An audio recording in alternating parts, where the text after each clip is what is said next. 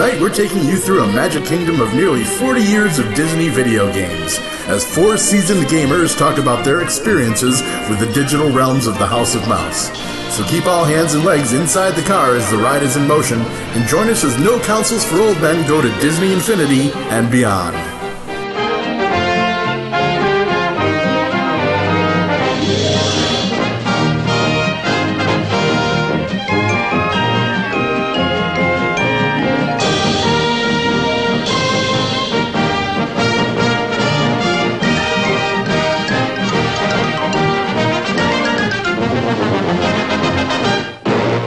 Wonderful world of Two, freaks!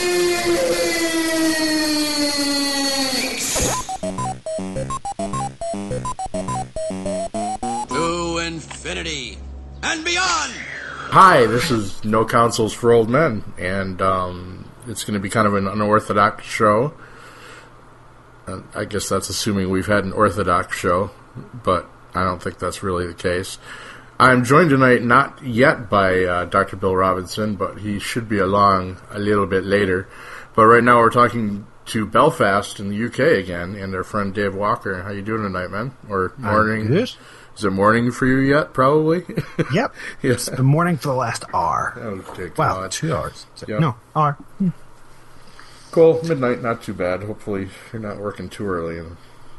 Oh, just 6 o'clock. That's fine. Okay, we're not going to keep you too late tonight, because we've got kind of a... Well... Hey, I got caught up on sleep before I did this. Yeah, cool. So, Go ahead, man. You are a trooper. You definitely get the Two True Freaks Purple Heart of Valor, or whatever would be the British, Irish equivalent of that. Blah! Alright, can't speak yet. I don't think speaking's for wimps. Yeah, I don't think my brain opens up till after midnight, actually, either.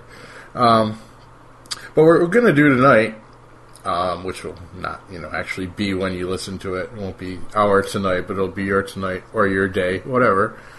Is we're going to do a little.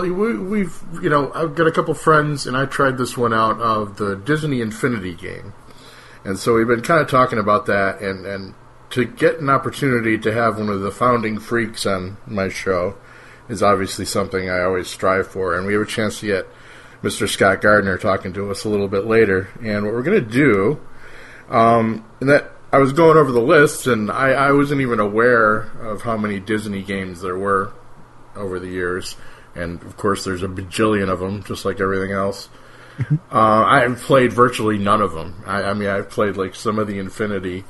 like the trial version they were given on Steam, where I didn't have to spend any money, so I didn't really probably get to do much. You've played more than I have, and probably more than Bill or Scott has. Really? But they've been playing Infinity for quite a while now, and are dying to talk about it. But I kind of wanted, me, I'm an old radio producer guy, so there's still a part of my brain that says there has to be some kind of purpose or structure to these things, despite Mr. Honeywell always telling me different, not to worry about it. So I thought we'd maybe talk about the history of, like, Disney games and just throw out some titles there and see how far back it all went. And, talk about, there's my Facebook bleep, hold on. Let's get rid of that right now. Command functions are offline. Yeah, just talk about, the history of Disney games and what we've personally played. I have actually kind of tested a couple of the ones on this huge, huge list. And just talk about Disney in general. And I just asked you in another chat, if you had actually been to a Disney World on your end of the world, and you were actually even way much farther from the end of the world, and you said you went to Disney Tokyo, right? Yep, they have 2 parks there. They have the Tokyo Disneyland, and they have Tokyo Disney Sea. Tokyo Disneyland is basically the same layout as regular Disneyland. Right, yeah. As far as I'm aware. I haven't been to a regular one, so I can't say for certain. But I went on Big Thunder Mountain. Nice. I think that's the only place I saw a hidden Mickey. Oh, you saw a hidden Mickey? Cool. Yep.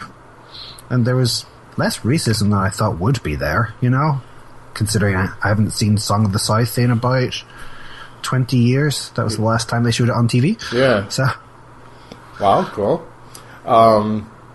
Yeah, I've only ever gone to the Florida, Walt Disney World in Florida, and when I was, I want to say probably 17.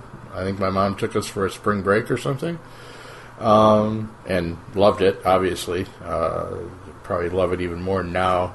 Actually, well, no, I wouldn't, because I luckily got to see my favorite ride of all time, which was 20,000 Leagues Under the Sea, and I was horrified to learn that it's now like Finding Nemo or something like that. oh, they have at the Tokyo Disney Sea. They have the 20,000 Leagues, Oh, they still do? Awesome. and what's the other one? It wasn't Journey to the Center of the Earth, but it might have been. It was either Journey to the Center of the Earth or no, it has to be, because I went down. I went down deep into the earth, essentially. I was queuing for quite a while, which is why I'm glad I brought a whole bunch of kind of freaks along with me. I had my podcast going and just kind of standing, waiting in the queues, looking at all the kind of detail that went into making these places. Yeah, nice. And, it's very intricate what they have kind of put up around the place, just to kind of represent one ride to keep you kind of distracted whilst you're going down into the depths of the earth to be fired back out again. Oh yeah, and I mean, when I was there in 17, this was like 1986, so I was, this was before all my lovely virtual games and worlds that, before they were even created. So yeah, Disney World was quite the feast of the eyes. Unfortunately, the one time I went there, I was horribly, horribly sick. I'd picked up something on the plane and was just like at literally death's door for half the trip. But I think I got one good day at Disney, and I actually had to make the whole family leave SeaWorld because I was so ill. It's like, oh, sorry, guys. Waves not reacting well? I don't know. Just said caught something, fly over in that metal tube with everyone's germs, and I must have just got a good dose of them. Flying petri dish. Yeah, pretty much. Yeah. I Did think you manage to... Oh, I think it burned it out of my system, though, because that's like literally the last time I had the flu that badly. So yeah, I was probably just about dead, and Cool. and luckily my body decided it was going to go on. And yeah, piss away off, you're not doing this again. yeah, I know, probably stronger for it, maybe. I don't know. I really haven't had the flu again since then, so yeah, there you go. Did you manage to catch any of the outside events at Disney when you were there, or... The memory's a little fuzzy. I mean, when we got there, I think Epcot had just opened in Disney World, or soon before that. So that's where everyone was flocking to, is to see the new Epcot shit. And I wasn't really, that was my mother's thing, but I said I rode 20,000 Leagues like 3 times, which probably took me half the day, just to get on it. And we did Small World and Thunder Mountain there, and we did do Space Mountain, which I don't think I liked very much. It did, but I don't think my body did, especially with the flu. But I did not hurl. And, a bunch of others, but mostly we just roamed around, and we went to a lot of the, space adventure shows, and this was before Star Tours, so I didn't get to see the Star Tours. I got to see Michael Jackson's Captain EO in glorious 3D, and it was pretty glorious back then, before we knew while he was still black, and before we knew he might have weird tastes. Oh, did you hear about, I heard about a film they're doing? Yeah, that's some weirdness, isn't it? Like, was it Ralph Fiennes is going to play him or something? And but I kind of get why they went for someone who wasn't black, because he wasn't exactly that color anymore. No, and I'm sure that's a whole podcast in itself. What the fuck happened to Michael Jackson? But luckily, no one's going to expect me to do it, because it's not really a subject that falls into. Hey, I loved the man's music when he was black and Five, but just kind of then I became a deadhead, and it was all. Yeah. I got to see Captain EO. Yeah. Captain EO was still at Disney Sea, or Tokyo Disney last time I was there. Nice. I think it may have gone, but still there last time. It's top-notch stuff. I don't think I'd really seen I hadn't seen a high-tech 3D movie before then. There weren't too many of them. Now it's like, it's old hat for everybody, but it was pretty cool at the time. It was weird, but it was kind of fun. And what was the song in it? Because it was a song that I didn't realize was part of it. Was it Another Part of Me? Oh, something like that, yeah. There were a lot of stars in it. I looked it up again a few months ago. And I was, directed by Francis Ford Coppola. And, another part of me, and we are here to change the world.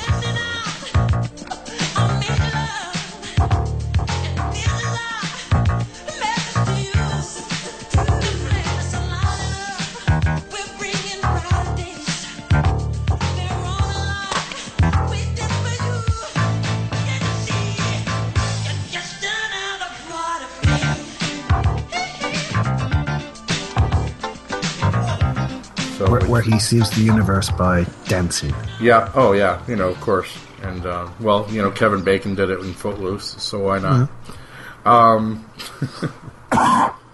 Excuse me. And then, Star-Lord got to explain that to Gamora, and 6 Degrees of Kevin Bacon right there, even with Michael Jackson, just because of dancing. Yeah, whatever. The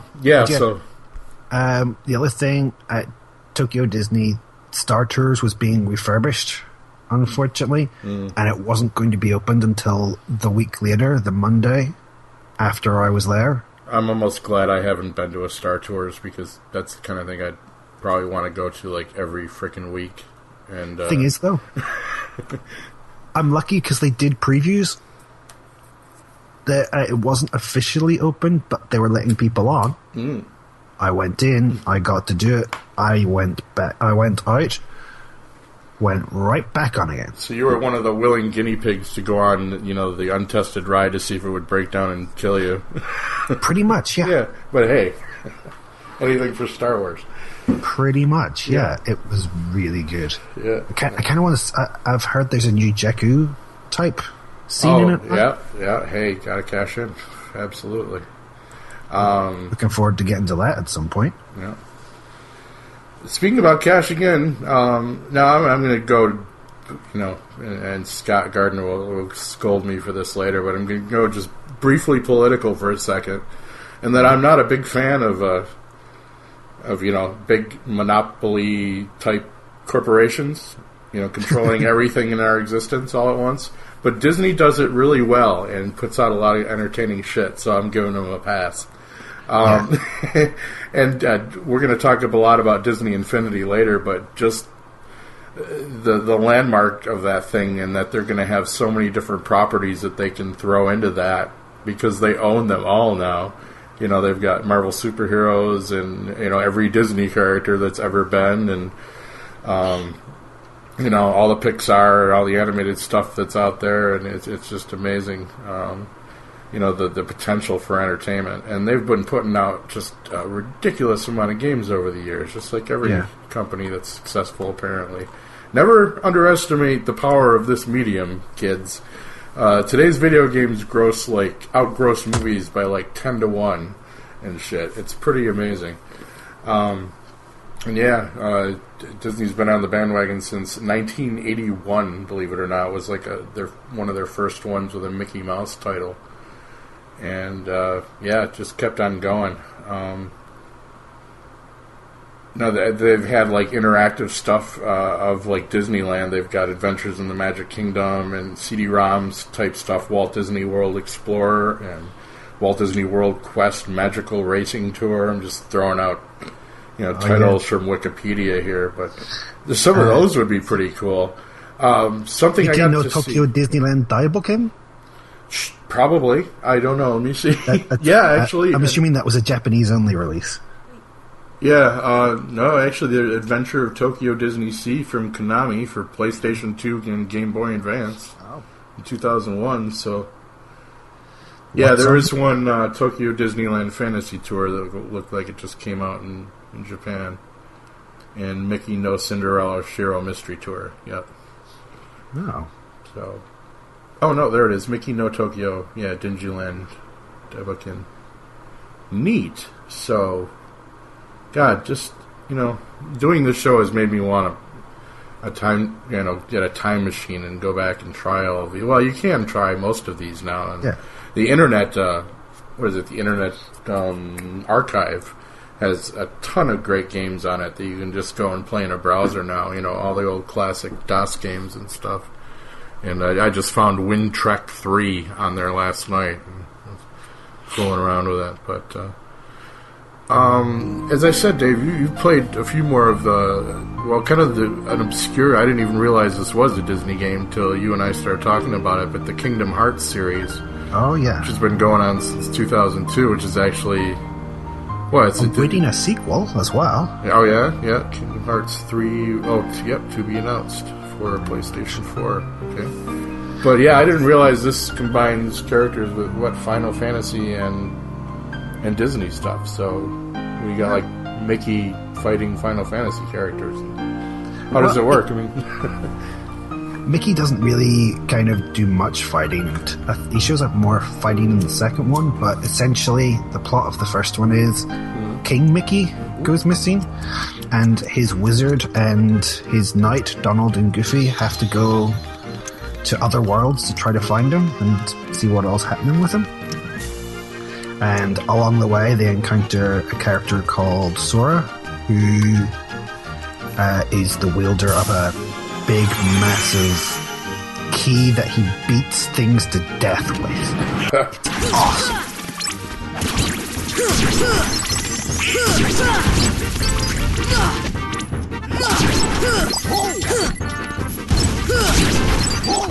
They disguise themselves. Mickey and Donald look like a knight and a wizard to start with. They disguise themselves to look like kind of...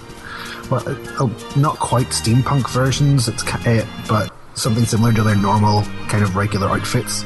It's kind of cool. Nice. Now, is it all in that kind of turn-based RPG combat? No, it's kind of more active than that. It's almost kind of button mashing at points.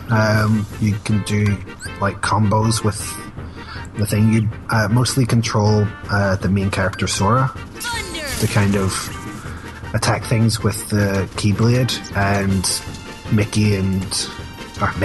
Donald and Goofy kind of assist you with magic and kind of shield attacks. But you can choose to use magic. You can you've got a list of things you can do. You can attack, you can do magic, you can use items, and different things do different things. You've got fire spells, cure spells, lightning, ice, etc., etc. Some things work better than others on certain enemies. Right. Like the Final Fantasy series. Yeah. And you've got your... you can jump to dodge things and roll out of the way. You've got buttons that allow you to do that, etc. So it's like the... what do you call it? It's like Final Fantasy in some ways, but different in others. I'm trying to think. I think it might be kind of a precursor to some of the more recent Final Fantasy games, because it's more kind of you're controlling one character's actions and right. Having that as the focus. If you get what I mean. Yeah. No, because I've played briefly some Final Fantasy, and I remember it was turn based, but you had a team. It was I'm a Dungeons and Dragons guy, so it was cool in that respect that you had your characters with their stats and take your turns and do your different attacks and things like that. But just you gotta respect the mad bastards that sat down and smoked something in a room one day and decided that was going to be a good mix, because that's just not on its surface something you would think, oh, let's put Mickey and Goofy in a Japanese fantasy world. Yeah. I had no clue I was going to enjoy it. It's just that I thought, that's a silly idea, that's not going to work. But then I saw what it was going to look like, and I was going, I like Final Fantasy enough. I like Disney enough I'm gonna grab this, and I think I just kind of played it for 3 days straight and completed it. You know? I found that's the best way to choose a game sometime, though, is just that concept that, just makes you go, okay, they made a game about that. I should try that. you know? I have tons of games like that are just like, I've got one game that's like basically managing a Middle Eastern country, basically managing like Syria and trying to stay out of a civil war, and it's like, it's morose but fascinating, and I just downloaded that Chroma, what was that Chroma Squad you turned me on to. I've been having endless fun with that thing, man. It's just, I watched, very little Power Rangers, but it actually makes me want to go back and watch Power Rangers, which is scary. Yeah, I mean, it references Power Rangers, and I'm pretty sure it references the original Japanese stuff. Yeah. As well. Yeah, I've been looking for an Evangelion reference in there, and I haven't really seen one yet. But you never know, they might throw it in. Yeah. But that Super Sentai stuff is definitely in there. Mm-hmm. But you would think a lot of people, look at Disney, and I'm sure Scott will dispute this strongly, that, they have, their image is, family friendly, obviously. And you just wouldn't think they steer to strange corners like that. But they've had a lot of success doing it. Epic Mickey, I guess, was kind of a bizarre game. Awesome. I tried to play it. I think I rented a console one weekend and tried it out, and I just really didn't get very far. And I don't think I completed it. I don't think I completed it, but I did get the game, and I got the special paintbrush kind of controller adapter for the Wii version. Mm-hmm. It was fun. Mm-hmm. I had a lot of fun getting through however far I got through. Usually when I was playing games like that, though, I was fighting for time with the 10-year-old kid that was in my charge at the time, my girlfriend's kid or whatever at the time. And so, you can't just kind of bully your girlfriend's kid out of the game, even if you want to play it more, or you don't get any nookie that night. So, so yeah, you give up the controller. Obviously, they've done games on just about every conceivable movie property that they've come out with. Lion King was obviously huge for them, but they came out with something in '94 to 2000. I love Toy Story. Obviously, there's a bunch of them out there for that. And you have 8-bit versions or 16-bit versions or whatever of the kind of songs from the films. Mm-hmm. I remember spending ages on the jumping around on top of various animals, and I just can't wait to be king on the Lion King one. Nice, yeah. And obviously something similar in the Aladdin one, front like me level. Yeah, lots of weird dancing hands and stuff. I'm sure I've played some of the Lion King ones because, as I said, I had kids under my charge that had Nintendos at that time. I played one of the Roger Rabbit games. Back in the day, it was an older. Well, they didn't make them past '91, but I think it was the Rareware one, maybe on the Nintendo Entertainment System, which was just kind of like followed. It was just kind of a side-scrolling jumper that kind of followed the movie plot, but it was pretty cool. Does he count as Disney? Wow. I guess so. I mean, yeah, it's at least on this wiki page. I mean, this is kind of listing anything that probably has a Disney character in it too, because there's a plethora of different software companies. Disney just kind of throws it out to everyone. Although they do have their own mobile studios now, apparently. I'm seeing a bunch of games for mobile phones and iOS. Some DuckTale games. You said you played some DuckTales, right? Yeah, I got remastered on release day because it's awesome. Did you ever see the cartoon? Yeah, I watched a few. The voice actors from the cartoon came back and put voices into the game. Nice. So, whereas before it was an 8-bit kind of Oh, okay, so thing, the upgrade they came in and... No kidding, that's cool. No more 8-bit graphics. It essentially looks like the... What do you call it? It looks like the cartoon. Step away from me, Fortune, you crook. not this time, Duck. It's the exact same gameplay, essentially, as the old Nintendo game, but, better graphics. You could do a lot with just doing that with older games, just remastering them like that. Yeah, they do. A lot of them have come out on Steam that way. I mean, a lot of the old Sega and all kinds of them. There's a ton of them out there. Yeah, that's always nice. And I've been meaning to pick up, actually, there's remastered Homeworld out there. I used to have Homeworld back in the day. Great space, battle sim, a real-time strategy that it looks like it's pretty cool. Darkwing Duck was on here, too. I think I only played it briefly, but anything where the character's name is DW, always awesome. Yeah. Actually, this one intrigues me. DuckTales Scrooge's Loot. And that's got to be interesting. And they just came out with the Duck Force Rises for iOS, which is really? obviously intriguing.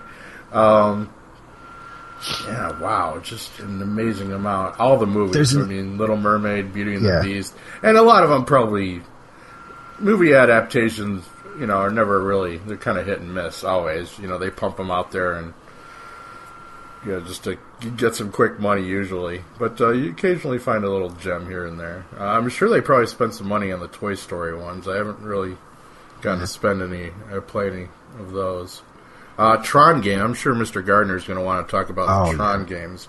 And I haven't played any of the PC ones, I don't think. But obviously, one of my earliest, video game experiences ever was playing the Tron arcade game, which I was miserably bad at. I think I think they started you off with light cycles, maybe, and I don't know if I ever got past them.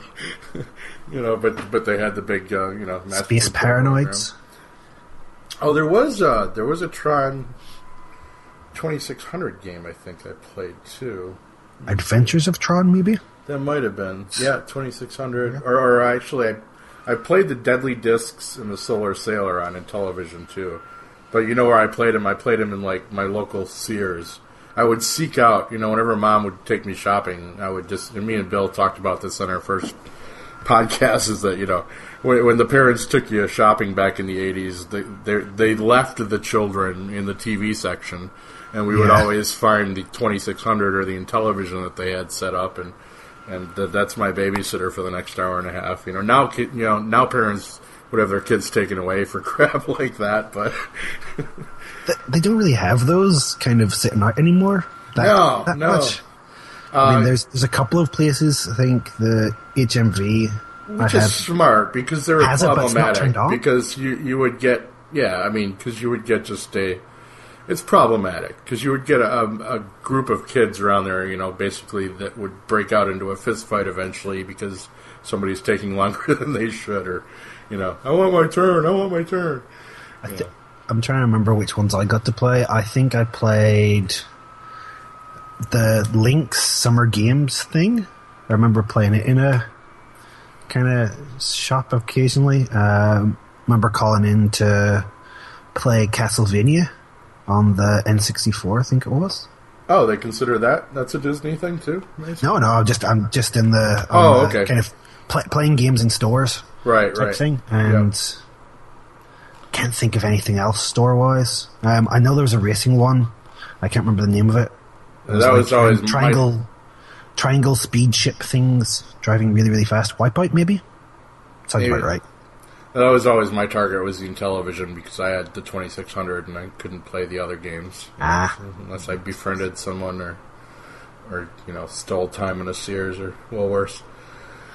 Woolworths, oh my god, there's something you'll never hear again. Bug's Life, 102 Dalmatians, Disney's Tarzan. I'm just Finding Nemo, WALL-E. I mean, it's just ridiculous. If you want a Disney game, throw something out your window and you'll find one. You'll hit one. One of the more interesting ones, Donald Duck in Maui Mallard. Okay. Essentially, you're playing Donald Duck, who I think dresses as... Just found it. Let's see, dresses as... He's a ninja. Well, yeah, looks like a martial artist, apparently. He transforms into a ninja, occasionally.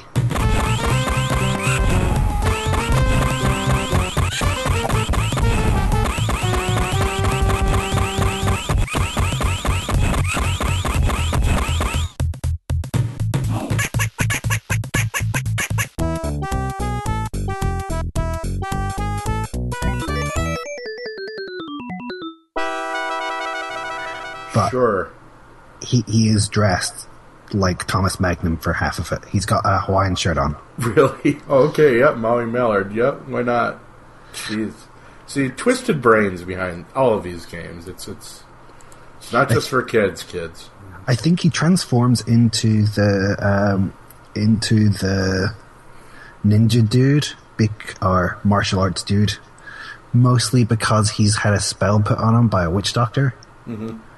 It's been a while since I played it. Now, I almost wonder, with so much stuff that Disney controls, I mean, I'm not saying I really want them to do this, because competition is always kind of good, but I wonder if it'll come a day that they just said, focus on their own, or maybe Avalanche Software is them, I'm not sure. Independent studio, no? Oh. I was just reading up on Infinity, but I can't believe a thing like Disney, as huge as they are, wouldn't just kind of start their own game studio. If they're so invested in putting all these games out, it just seems like it would, maybe they just don't want to mess with it. Yeah. I mean, they farmed out the Star Wars stuff to EA, I think. Was it just EA? Because they had 1313 that was going, and it's temporarily disappeared for now, hopefully. Yeah. Yeah, they pulled the plug on a few of them once they got the rights, which is... It's kind of a weird move, too, considering how much they do farm out their work. But I think Star Wars is one property they want tight reins on. I'd be kind of interested to see if they would remaster a couple of the older ones, because recently the Double Fine, I think it is, put out Grim Fandango. Mm-hmm. Yeah. Remastered. I've got it for PC, because... I got the Humble Bundle monthly thing, and it was in with that, Nice. Like a month after I bought it for PS4. So, typical. And then, about a month after that, it was the free game on PS4. Yeah, of course. If you were on the PlayStation Plus. So, made me feel really good about spending that money. Yeah. Just stick the knife in there, twist it a little bit more, why don't you? So I never buy pretty much any game right away anymore, because... I waited. I was waiting for it to be cheaper, and I did. Yeah. I think I got it a little bit cheaper. I thought, I really want to play this. I've played like 5 minutes of it. I'll get back into it eventually. The way they're sucking people's wallets with DLC these days, though, man, you gotta wait like 2 years and get that all-inclusive package, Oh, the Game of the Year edition. Yeah, it's just got everything. Otherwise, it's like... just waiting for new stuff. I guess Star Wars, the Old Republic online game is having some issues with like timely content and stuff like that. People are getting kind of pissed about, but yeah, I only feel bad for the people who are paying for it. Anyone playing it for free can stick their head up there. Yeah, oh yeah, definitely. You have a free game. Yeah. Stop complaining. Oh, I know. I mean, like, Marvel Heroes was like that, man. People complain about that. Every day, they do an update with, new content or new bonuses, like, every Friday. And every Friday, you have the same idiots on there who be like, oh, how long is the patch going to take? And, like, probably about as long as it has for the last 52 weeks. Hour or two, then you jump in there and play for free. Shut up. Yeah, my laptop, I think, is starting to, unfortunately, die. Yeah, knock on wood. It's gradually getting worse and worse, so I try not to play that many high-powered games on it. And yeah, I'm slowing down on that, too. Marvel Heroes is kind of getting there. I tend not to be on that much. Plus, distracted by other stuff. Yeah. Yeah, I just jumped back in because they did just add some story content. They added in Secret Invasion stuff. Oh, cool. Yeah, and, so you get one or two new cutscenes, and... It'd be kind of interesting if... Are you as part of a team, and then suddenly one of the other people turns into a Skrull? No, but that would have been... That would be... We need to write them. Fun. Yeah, I don't think it's anything like that, and that would have been kind of awesome, yeah. Because it would be an interesting way to go. You have a 5-player team, and one of you gets to be the Skrull, and if you beat you get, like, overpowered, and... You have to beat the other 3 or 4 characters who've come along with you. I'm sending your number to Gazillion Games right now. We need to make you a developer. definitely. Yeah, that'd be awesome. If I wanted to be a developer, I would have focused more when I was at uni. Yeah. Because, like I said, I did a games programming course. Oh, yeah, nice. Yeah. I just didn't do too well in my final year twice. Just wasn't working for me. I would think that'd be such a... I think that industry would drive a person insane fairly quickly, though. Just having to keep up the way technology moves, man. What you would have to do mentally to keep up with it would just be like... I don't know. I would think it would just be exhausting.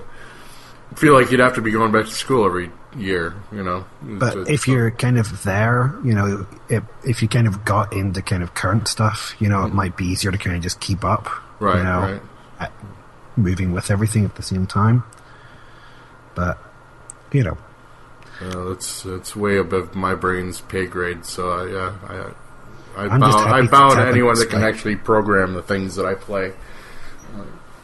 Absolute wizards, you know, in my opinion.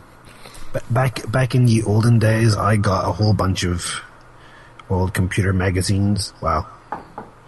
They might have been new computer magazines, because it was about 1990, 1989.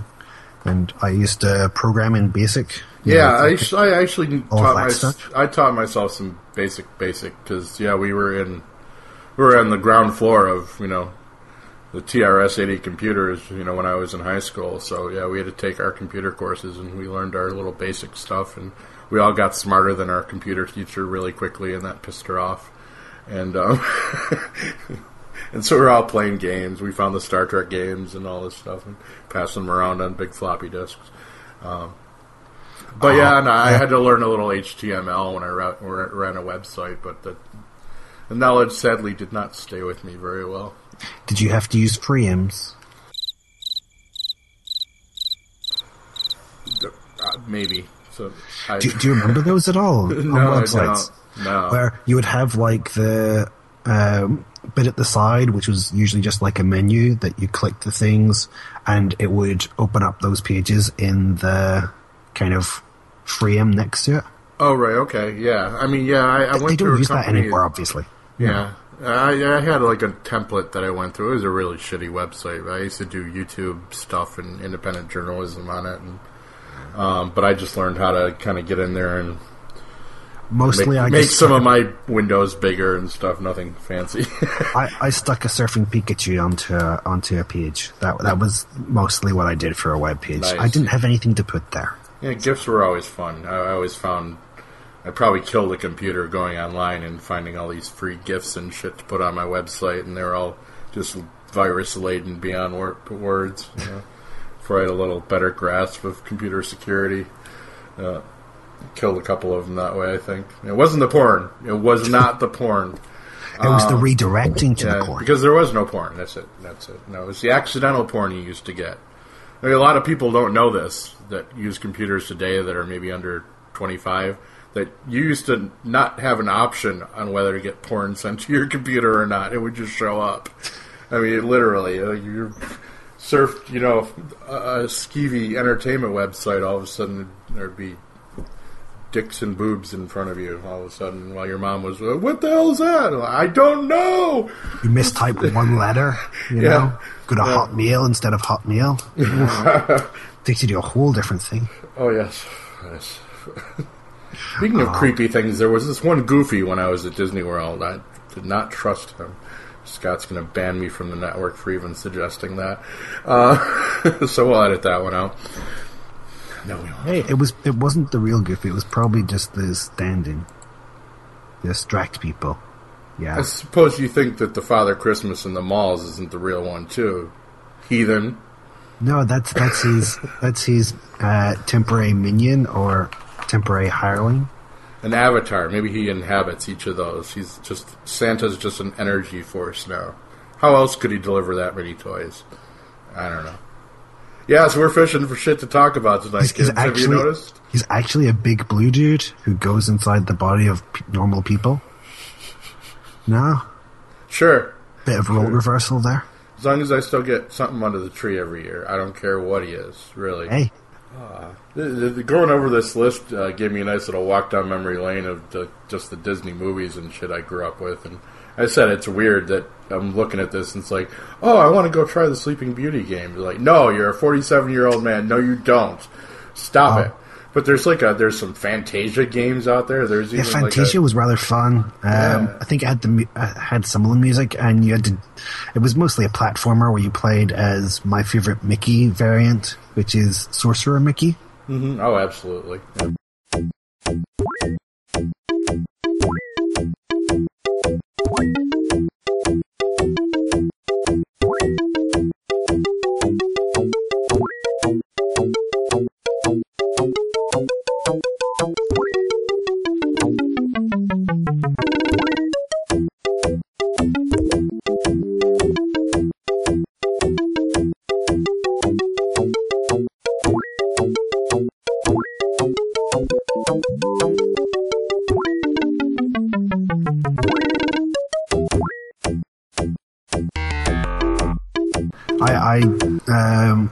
Let's see, I have an awesome sister who went to Florida Disneyland. For years, I had wanted a Mickey Mouse, Fantasia Mickey Mouse. I'd gotten a Mickey Mouse from my aunt and uncle when they went visiting themselves. Mm-hmm. And when my sister went, she got me a Fantasia Mickey. So I love me my Fantasia Mickey. I still have it. My favorite acquisition from Disney World was my Goofy hat, which had the big floppy ears down the side and teeth out the front.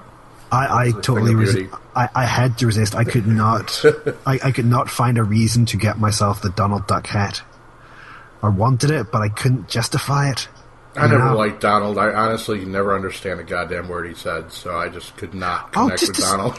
He's awesome. If you don't understand what he's saying, just assume he's swearing at someone. It's hilarious. There you go. I always feel kind of sorry for him. But, Mickey Mania. That was a damn good game. What was the premise of that? Okay, so it's essentially you're Mickey Mouse, and you're traveling through his kind of past. I can't remember.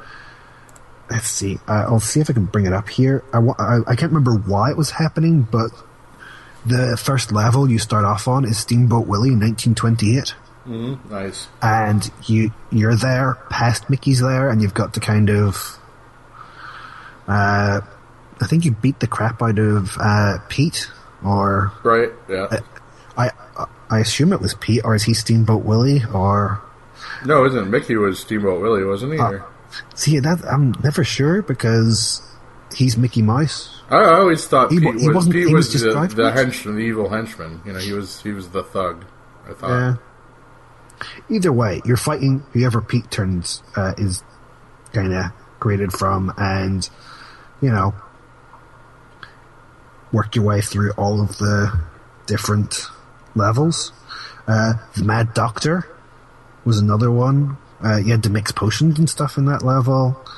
I don't remember the band concert one. Moose Hunters, you had a chase because you were chased by a moose. All right. You had to kind of collect apples to make yourself run faster, if I remember right. Nice. Other fun. Lonesome Ghosts. Oh, okay. See, that was always one of my favorites. I mean, as far as characters, and I used to have the Lonesome Ghosts Viewmaster thing. Oh, cool. The little crank movies that you... Yeah, I remember those. I had Thomas the Tank Engine. Yeah. Oh, nice. Yeah. Still pissed at Honeywell. You found an alien one at one of our garage sale gloats, and I was looking at a little alien figure right next to it, and he's like, "Whoop, mine." Oh well, such is the struggle. It was the Mickey Mouse game. Mickey Mania was apparently a 65th birthday game, allegedly, but they released it a year later because they couldn't have gotten it out within the 6-month time period. Right. But yeah, it was rather fun. You know. I mean, it's great that people are putting out, you know, and said Disney's still making them with all their properties, that somebody is making stuff for the kids out there, and I'm sure Scott's going to talk about it. Hopefully he might have his son Logan on with us, too, which would be excellent to hear, you know, younger person's perspective on the game, because I mean Scott plays Infinity with him and they love it, I'm sure. But it's good because it's not always a smart play. Well, it's a smart play to make stuff for kids because the parents will shell out the money for it. I mean, so yeah, it's good business. But the main money in video games is more adult video games. So it's just good that somebody's still making something for the kids. And if anyone's going to do that, it would definitely be Disney, I suppose. Yeah, pretty much. I guess all you have to do is kind of take whatever popular TV show is and find a decent premise for it. Yeah. As we said, Disney's got a wide variety to choose from. I mean, they've done everything. The Chip and Dale Rescue Rangers games. I actually think I played that on the NES. It came out in 1990. I don't know how. The Rescuers, Jungle Book, Oliver and Company. Basil the Great Mouse Detective. There was a 1987 game on that one. Various Winnie the Pooh. The Black Cauldron I got to play, which was Disney's kind of attempt to do... Was it a Don Bluth? That wasn't Bluth, was it? It was Disney's kind of foray into the animated fantasy stuff. Oh, are you still there, Dave? Oh, Dave is not there.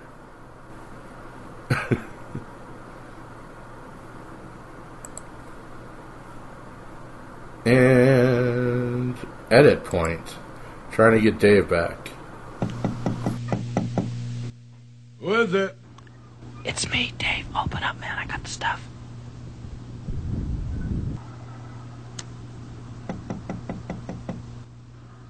Who is it? It's me, Dave, man. Open up. I got the stuff. Who? It's Dave, man. Open up. I think the cops saw me come in here.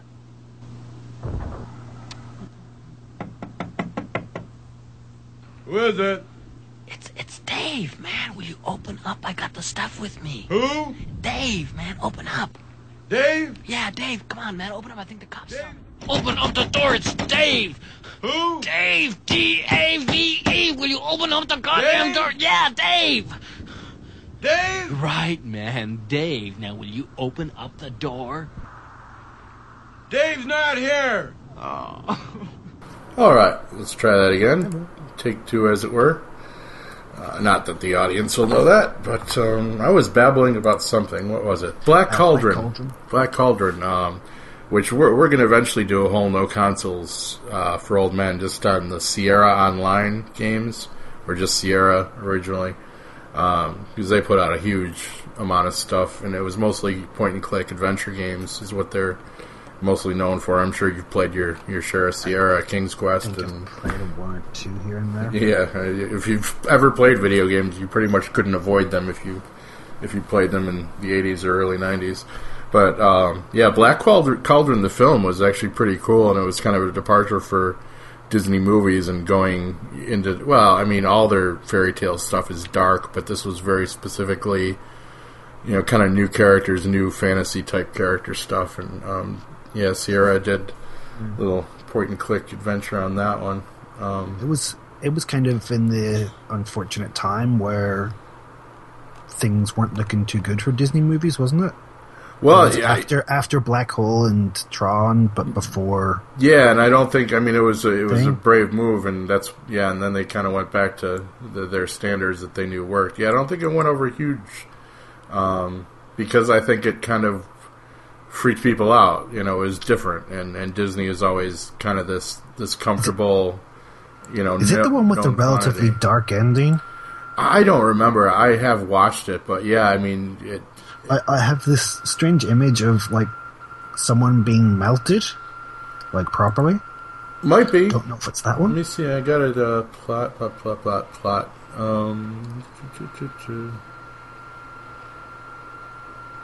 Yeah, it looks like someone even maybe died and was resurrected, and yeah, Okay. But yeah, it was the big horned king. Oh yeah, it consumes the horned king in a tunnel of fire and blood, as well as destroying the castle. So maybe that was fuck it. yeah,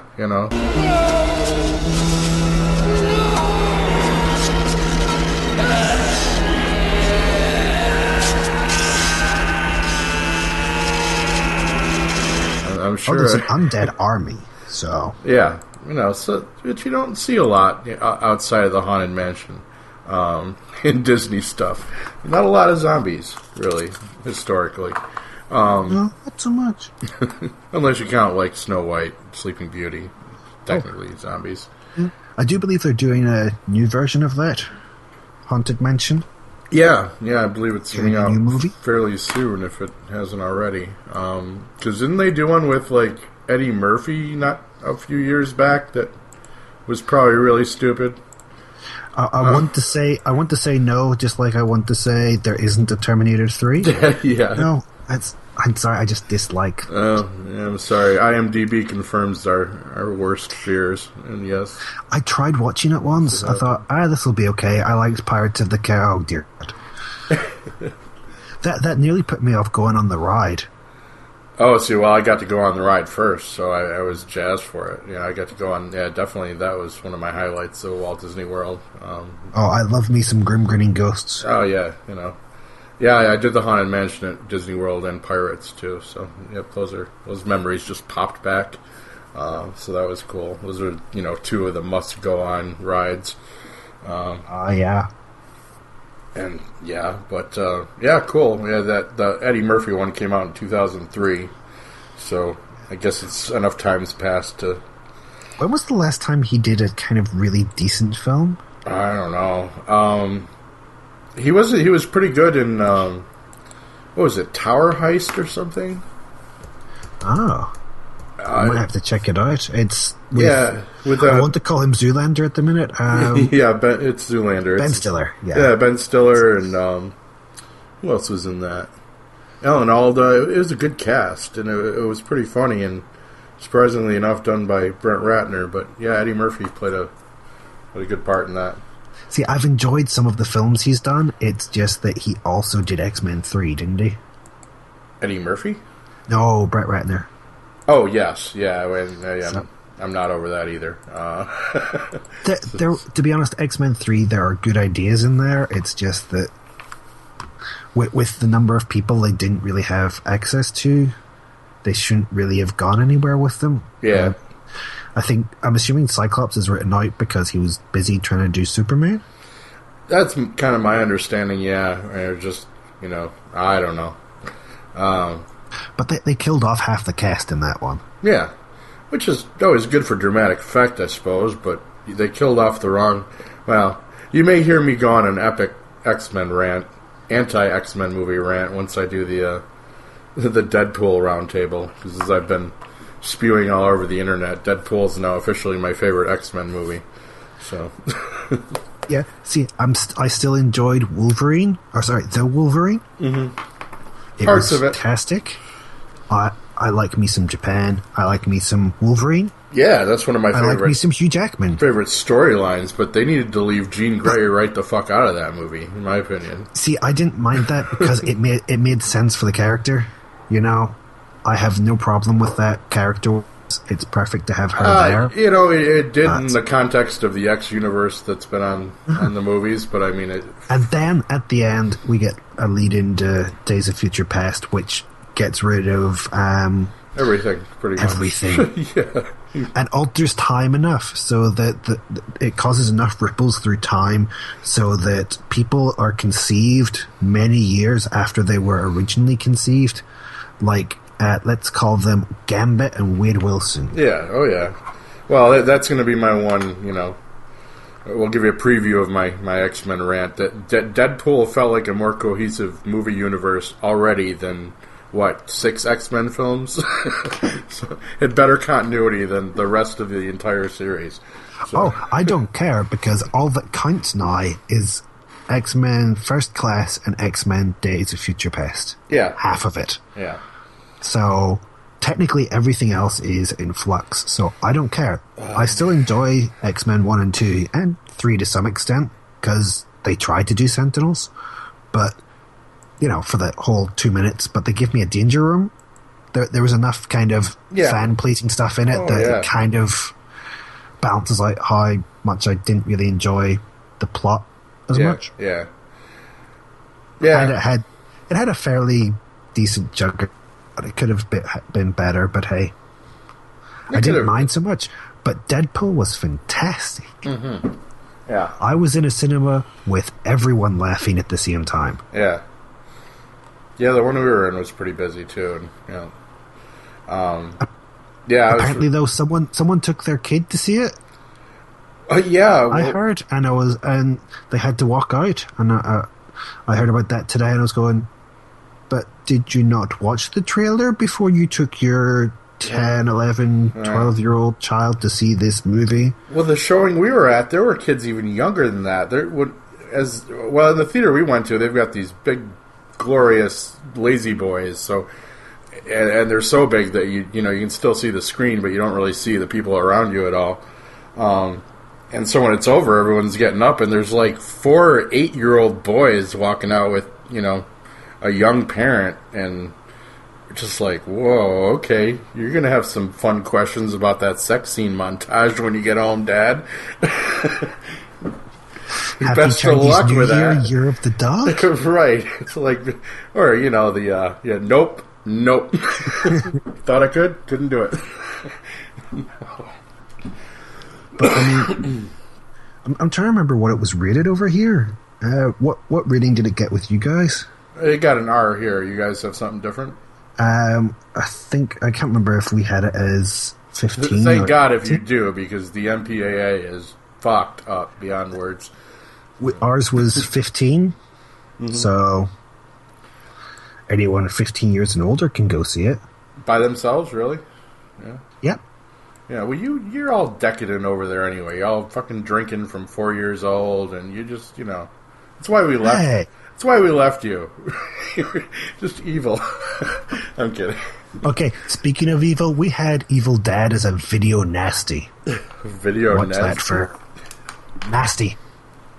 You Okay, actually have a rating that's nasty? No. Back in the 80s, Oh. back before I was alive, I believe... if any of this is wrong, by the way, tough. You've got the internet. Exactly. Read up on it yourself. But not here to there hold your was... there were people who didn't like indecency anywhere. And so, to spoil it for pretty much everyone, they kind of blocked things Right, okay. occasionally. Yeah. And some of the things they blocked were stuff like Evil Dead. I'm assuming that they just didn't like the fact that a tree kind of sort of,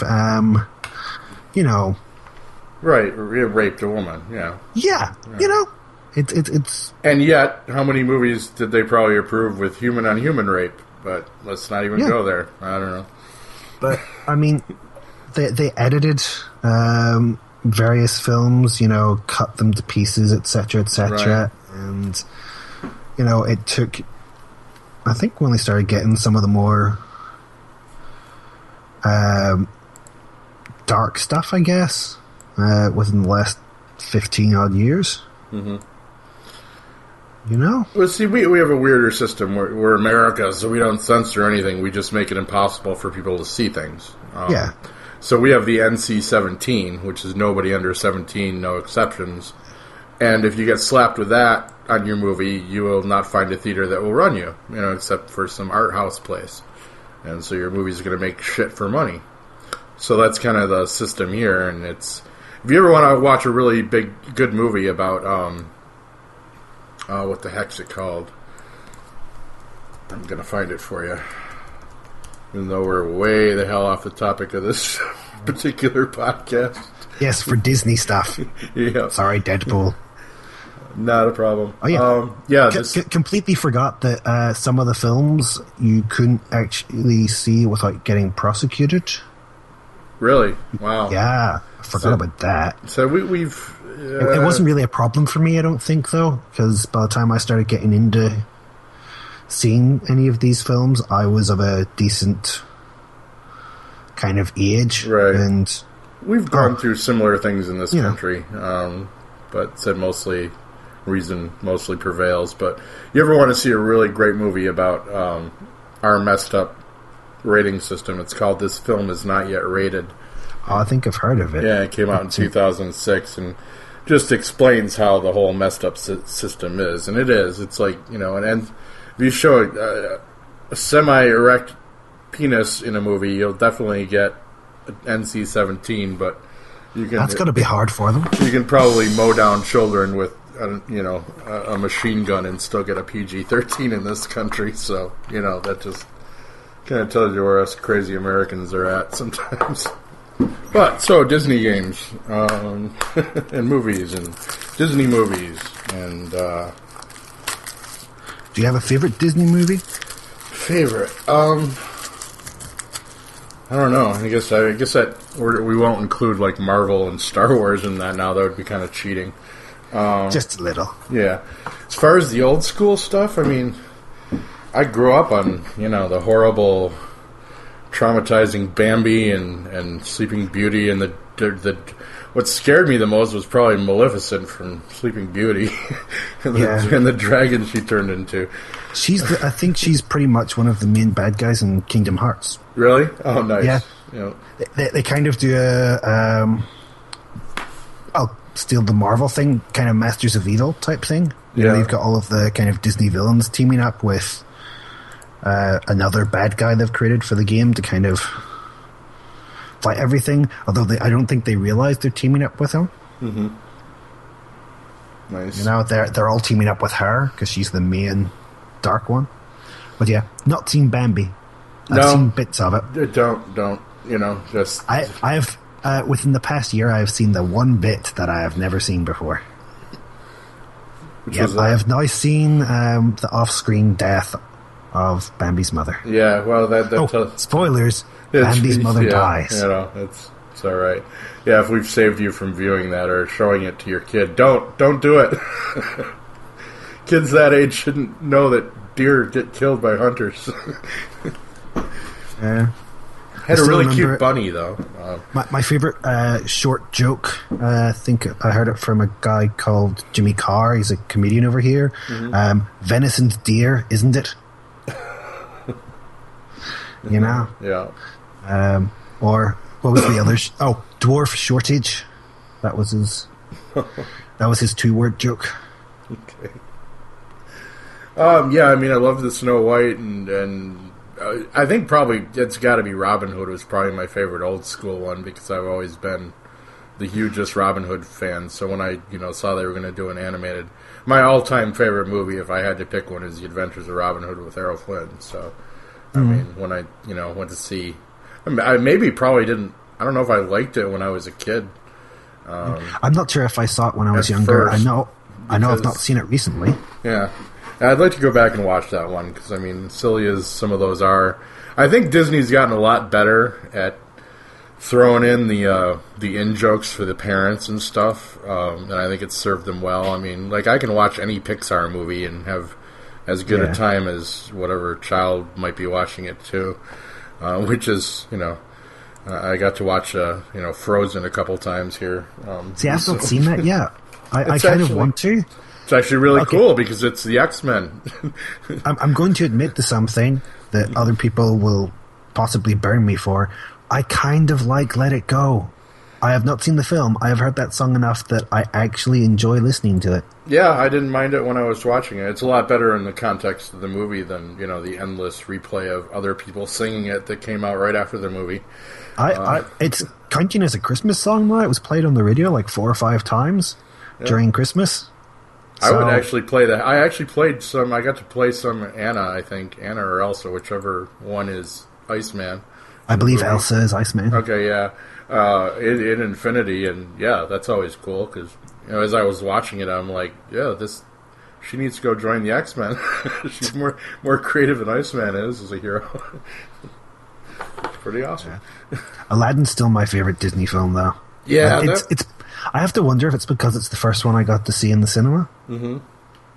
I think I watched that on DVD, but it was weird too because I've always been a huge Robin Williams fan, and it was just weird seeing him as an animated character for the first time doing his act. It was kind of off-putting, but I mean, I still loved it because it was hilarious. But it was just I bought my It's kind of like Eddie Murphy, because I grew up on some Eddie Murphy movies, and now all he does, now I've seen him in recently is Donkey, and it's just like, that's Axel Foley, that's not a donkey.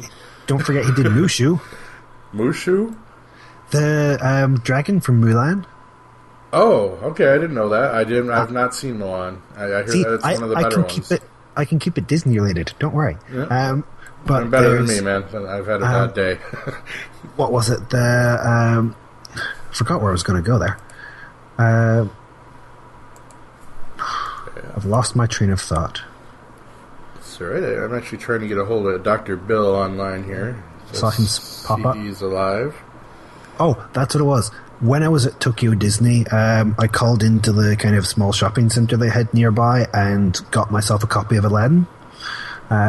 Because it comes with the Japanese audio, and sometimes it's fun listening to the songs in a different language.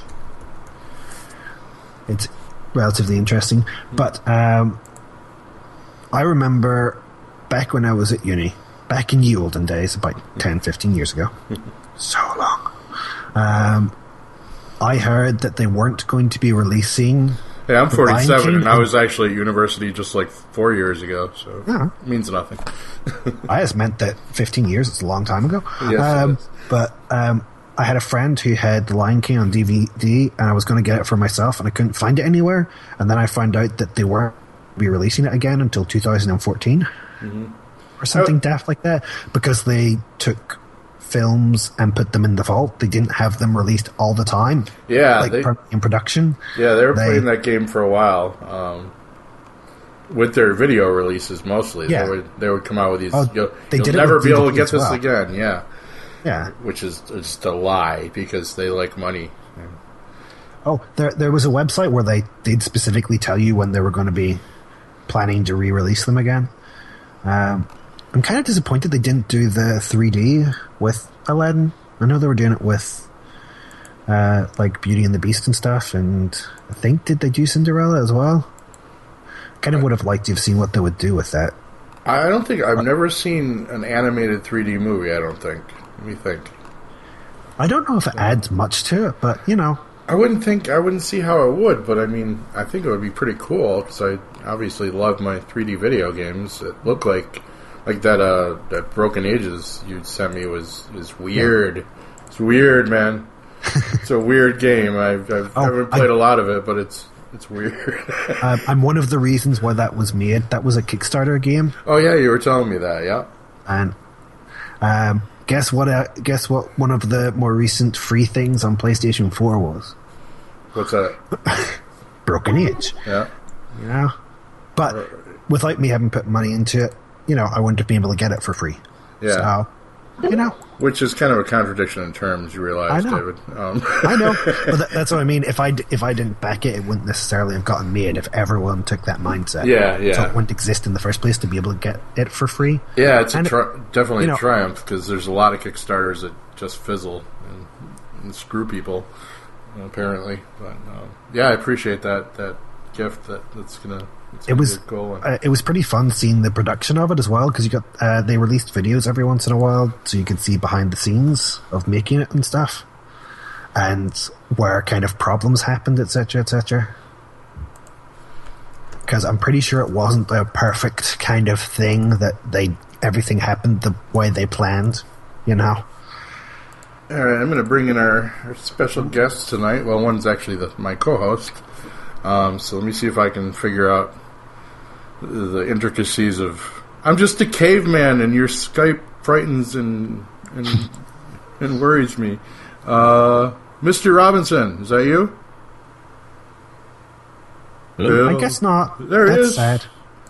Nope, he's with us, and here he is. The man, the myth, the legend. Scott Gardner. Wow. Hello. Cool. Hey. Hi. How's it going? Hopefully we're still recording here, gentlemen. Good to have you. Me and Dave have been talking about very little Disney related at all. No, we kept Disney related for most of it. We just occasionally veered off here and there. It's went on to X-rated movies when we brought up Deadpool. Yeah, Well, haven't seen it. Well, I don't know if I'll see it. You should, man. Alright, I think you'd go really for enjoy it. Yeah. Get to a cinema that's as full as possible. I had like no being expectations. I comfortable. had a complete blast, and it was a blast. But well, welcome to my co-host, Dr. Bill Robinson, to No Counsels for Old Men. Coming a little late because we all got stuff to do. Late? Oh, well, I thought Dr. Dave was your new co-host. Use my temper. Anyone can be co-host on this show, really. We're not picky. As long as we somewhere along the line talk about games. Well, you're my main co-host. You're my best friend, man. You're my bestie, Bill. Everyone else is just second or third bestie. Okay. But a very big welcome to Mr. Scott Gardner. Honored to have you on one of our shows, sir. Oh, thank you. And, Thank you. no, Appreciate it. seriously, man, we wouldn't be doing this if not for you and Honeywell. So, well, we might be doing it, but we wouldn't be doing it on your webpage. So, Come on, I can't get away from this guy. he chose to live near, in the same state as him. It's not my fault. He was here first. He so- was there first. He chose to stay. I was here in 78. Yeah, let's hear you guys whine about your painful trips into Star Tours and the friggin' Disney arcade there. Whine for us, guys. It was so cold today. I think it was like 65. Oh, shut up, you. Oh, why? Yeah, I use Celsius here, so I've got no freaking clue how hot that is. Celsius, A lot that's hotter like- than where I am. Let's put it that way. I'm below 0 Celsius. Let's put it that way, David. But We were -1 this morning, but it well, wasn't too bad. yeah, that's -1 Celsius? Yeah, that's probably warmer than any negative stuff you have. Yeah, we got a cold. We can't complain about winter up where I am in northern New York because it didn't even start till January this year. So I refused. We got a little cold snap the last couple of days, but I refused to complain. Other than that, my car didn't start.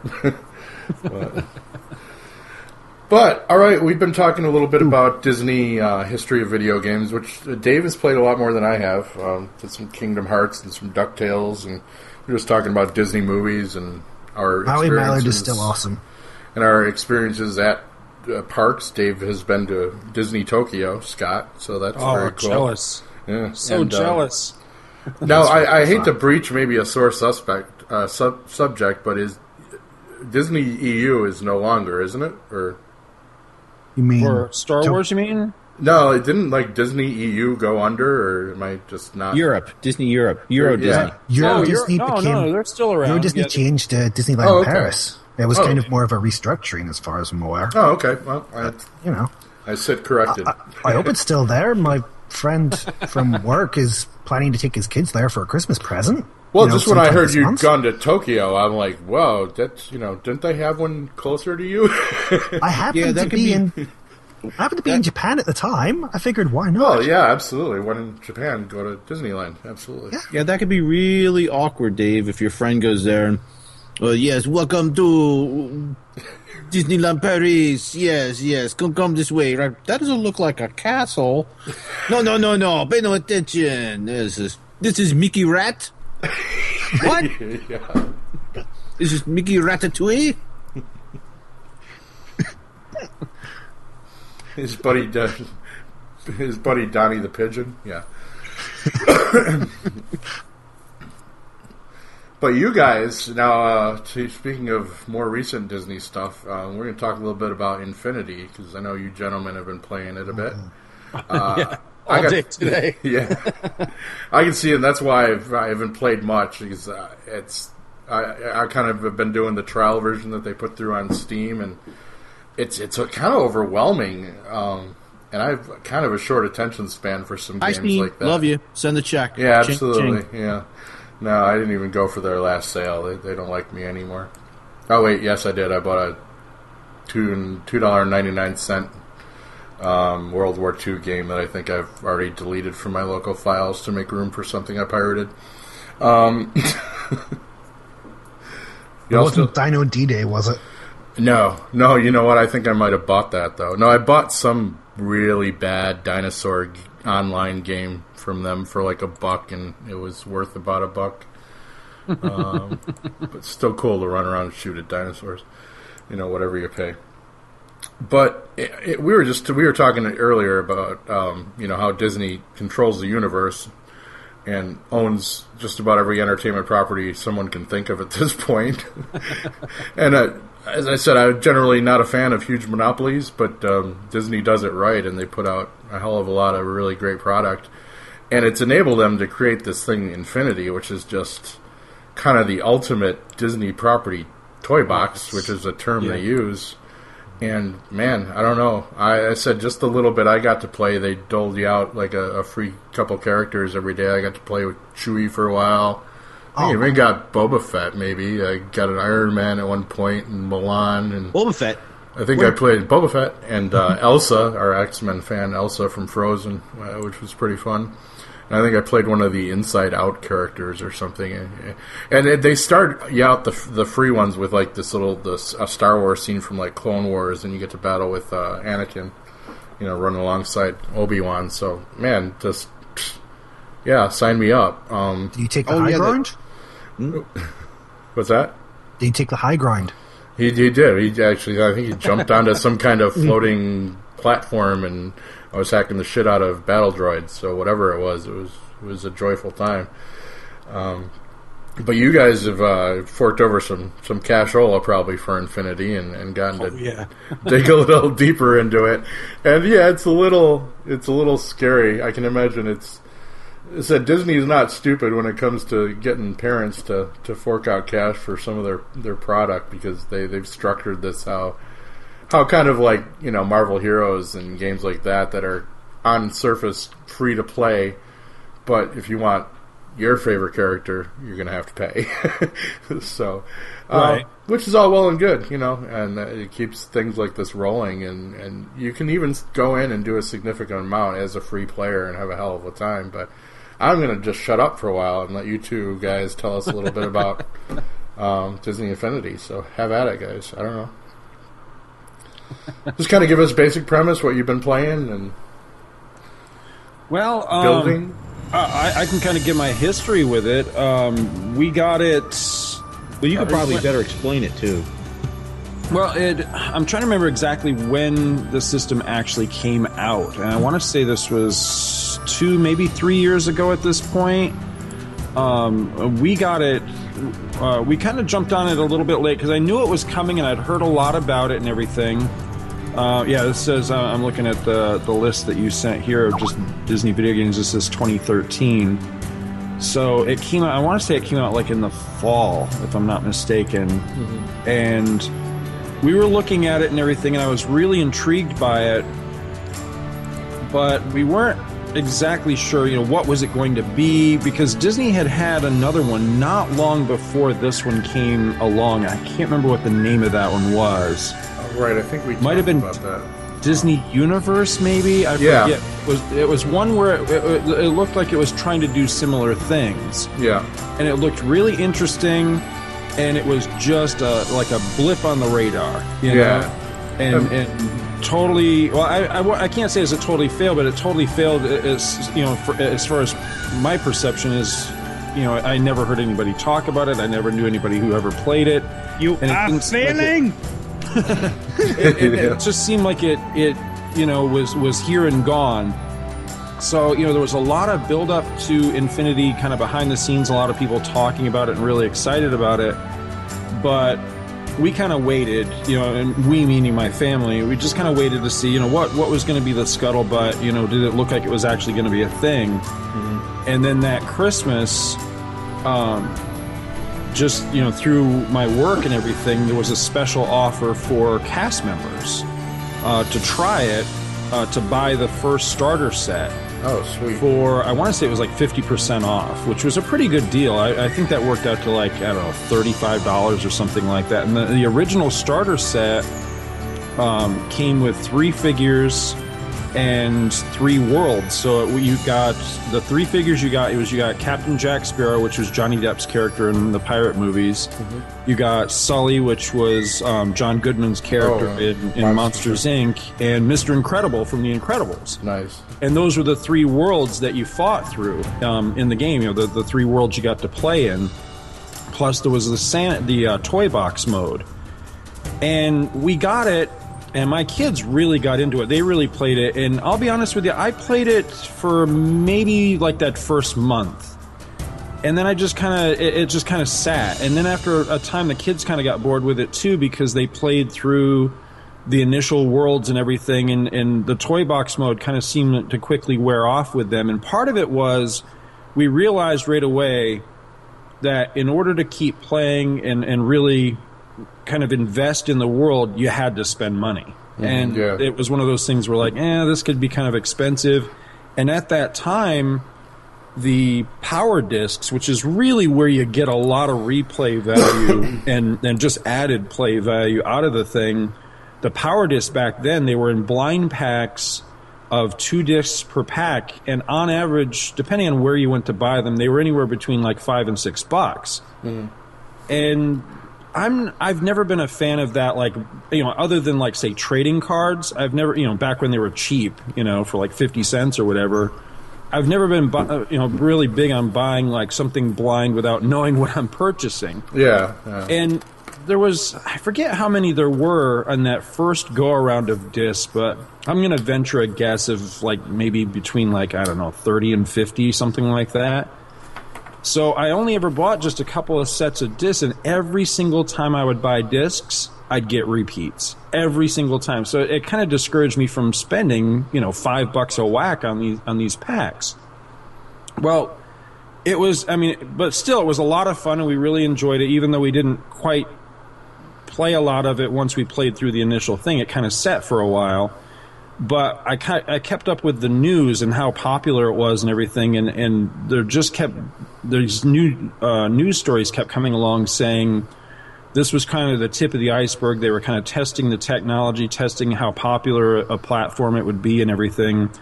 But the idea was eventually it would incorporate the other worlds of Disney, so to speak. And the next thing that was the big rumor was Marvel. Comics. And they hit the ground running with that. Oh, yeah. So then the 2.0 comes along, which is a whole nother platform.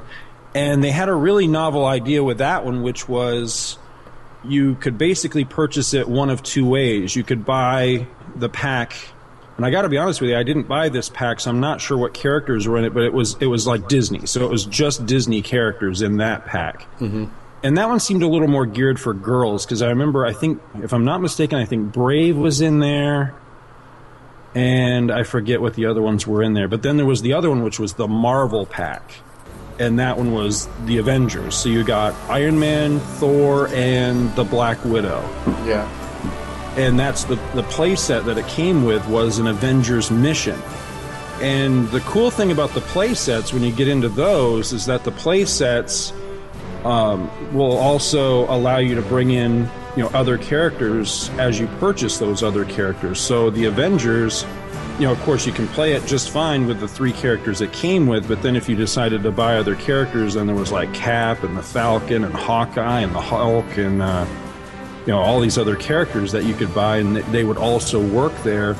Plus, there were some crossover characters that would work in multiple sets. You had like Nova from, Guardians of the Galaxy, like that universe would play in both Avengers, and eventually they released Guardians of the Galaxy. There was a Spider-Man set, and I think Nova actually came with the Spider-Man set. So there were these multiple sets. And that's, for me, where they hooked me. When they did the Marvel stuff, then I was, like, all in and really started playing it. But I kind of kept it narrowed to just playing the sets and purchasing, the occasional character here and there. I still didn't really get into the discs all that much. So then fast forward to this past Christmas, and then the 3.0, the latest one, was coming out. And that's where they started to incorporate, now it was Star Wars was the next launch. Yeah. So it launches with a new play set as the starter pack, and that one is the prequel trilogy of Star Wars. So it launches with a play set that has that comes with Anakin and Ahsoka. And then there's other characters you can purchase that work with it too, like like Obi-Wan, like Clone Wars style Obi-Wan, Yoda, and other characters.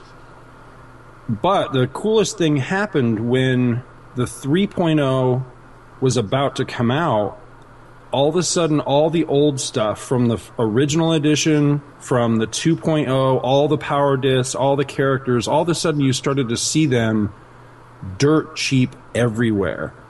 And the discs suddenly went clearance, and now they're almost impossible to find, like actually like on a peg hook somewhere. You have to kind of go to the secondary market to find them now.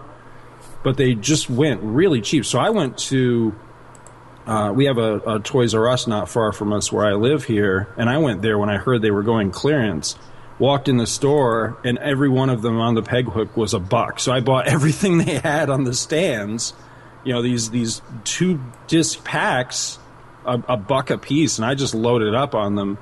And then we have a place. It's kind of like a GameStop, but it's a mom and pop version of GameStop. They actually trade in secondhand games, and they're the only place I've ever seen that will deal in secondhand discs. Yeah, and they sell them for like 90. I think it's like 92 cents a piece or something like that.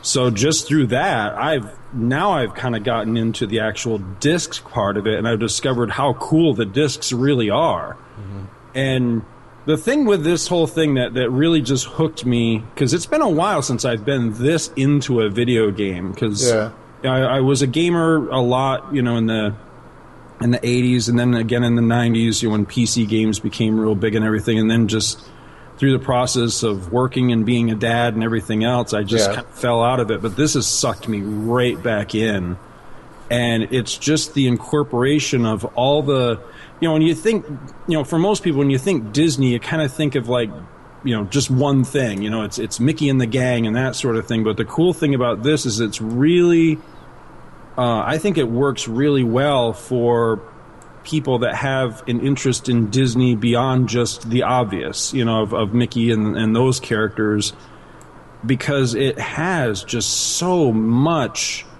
like, I guess the best way to put it would be to describe it like geek Easter eggs. Yeah. So like no matter what thing Disney that you're interested in, some things you may have even forgotten were Disney, like say the black hole. Right. Oh, you know, yeah. if you're interested in the black hole, you will find Easter eggs for the black hole. There's like Condor Man and Tron. Yeah. And you know, really? tons Condor of stuff Man? from Oh yeah. Cool. Yep. Yes, I mean, that's the thing that's been really fun to discover about this is whoever the developers are for this, they know their audience. They know that there's going to be people that, you know, Anna and Elsa from Frozen, that's nice, and you know these other characters from Pixar and everything. But what if, you know, I grew up Disney in the 70s? Right. What's for me? And you will discover 70s Easter eggs in there. So, you know, just the other night I was showing my wife one of the things I unlocked was the, trying to remember how it's pronounced. I think it's Passamaquoddy, I think. I might be pronouncing that wrong. But it's the lighthouse tower from Pete's Dragon. Oh, no. Yeah, is I knew one you were of the going to things, say that. No shit. Yeah. It's just so cool. You know, all these different things that you can incorporate into it. And you can, you know, the toy box mode, I found little replay value with that. I'll be honest, with the first two versions, but with this third version, they have just gone, you know, all out. So I mean, you can build your own worlds and have all these different toys. And now I really like the toy box mode, because now with this latest version, it seems like it's kind of fulfilling the promise I'd heard with the original version, which was eventually, you know, it's like being a kid when you would just dump out your toy box. And I don't know about you guys, when I was a kid, you know, I didn't segregate. You know, it wasn't like my Marvel characters were over here and my Star Trek guys were over here. You know, everybody mashed together and everybody played together. So like I had like, you know, the Mego Enterprise. A phaser full blast is the only thing that can really take the Hulk down for a second. Right, exactly. Yeah, so, that's what I mean. You know, so like you got to use what you got. You got Captain Kirk in the command chair, and then at the helm and navigation, I'd have like Batman and Robin. You know, or Dr. Zaius being. Yeah, exactly. And that's what this toy box mode with Infinity is like. Is that you can go in there and you've got, just today, for example. Can you imagine if they got the Planet of the Apes rights too? Right. Make it happen, Disney. So much stuff that you can do. So, earlier today, my son and I were playing it, and, I was just laughing at the fact that he was playing as Darth Vader, and he's wearing a Buzz Lightyear backpack and flying around. Yeah. I'm playing as Thor and driving a chicken walker from Star Wars and walking around shooting, little guys. And it was just a blast, because it's all your toys together, and you just do whatever you want to. And it's so much fun. I played a mission where the final boss battle was Darth Vader, and I whooped him as Mr. Incredible. So That's nice. I love it. If you can get past, if that doesn't hit that nerd nitpicker button, if that actually sounds fun to you, then you'll find something to enjoy with it. And that's Talk about casting a wide net. I mean, if this works for them, this is going to go down in like video game history as one of the most ambitious attempts at something ever. I mean, it's just. Yeah, as you said, something for everyone, and that's they're not stupid. They know that there's a lot of Disney history out there. It was just going down. You've seen the list of that Wikipedia, of all the games. It's just a redonkulous number of things they've put out over the years. Yeah. Well, that was the thing. You had said originally that you had wanted to kind of do a show, talking about kind of the history of Disney games. Yeah. And at first, my first reaction was, I don't know if I'd be any good with that. I really haven't played that many. But then I was looking at the list, and I'm like, oh my God, yeah, I forgot about that game and that game. I mean, there's actually, there's quite a list of the games that are on that list that I actually have played that I just you mentioned forgot. stuff like Black Hole, and I found a Black Cauldron on there, and those are stuff that, as you said, you don't kind of immediately think in the front of your brain is Disney even. Black Hole to me is just a great sci-fi movie that I used to love, and Disney is kind of secondary to that, as is kind of like Star Wars and Marvel characters now. They're Disney, but they're not Disney, Right. But Disney, I find one of the big ones for a lot of guys, like us, that just like comics and movies from the 80s and that sort of thing, is Tron. A lot of nerds forget that Tron was a Disney property, and Tron has really great representation, both, of course, in this Disney Infinity thing, but also just in video game history. Tron's had a lot of really it was good literally games. one of the first video games in an arcade I probably ever played. Was went to see Tron the movie, and it's like, oh my God, I can put quarters in something and ride light cycles around? Yeah, sign me up, Mom. Where's the quarters? Prepare to transport to light cycle grid.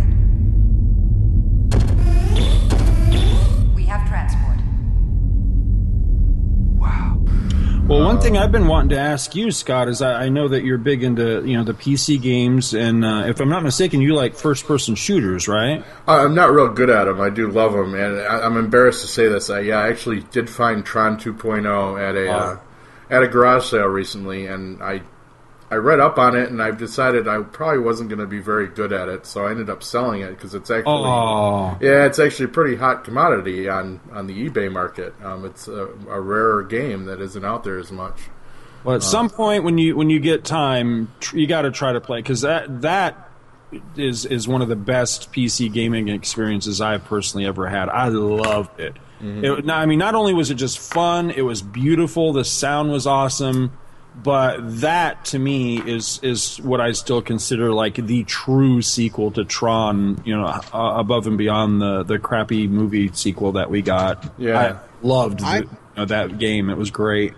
I played that and finished that, but I don't remember who exactly the main character was based off. Was it Flynn's son, or was it somebody's son in that one? He was Alan's son. Okay.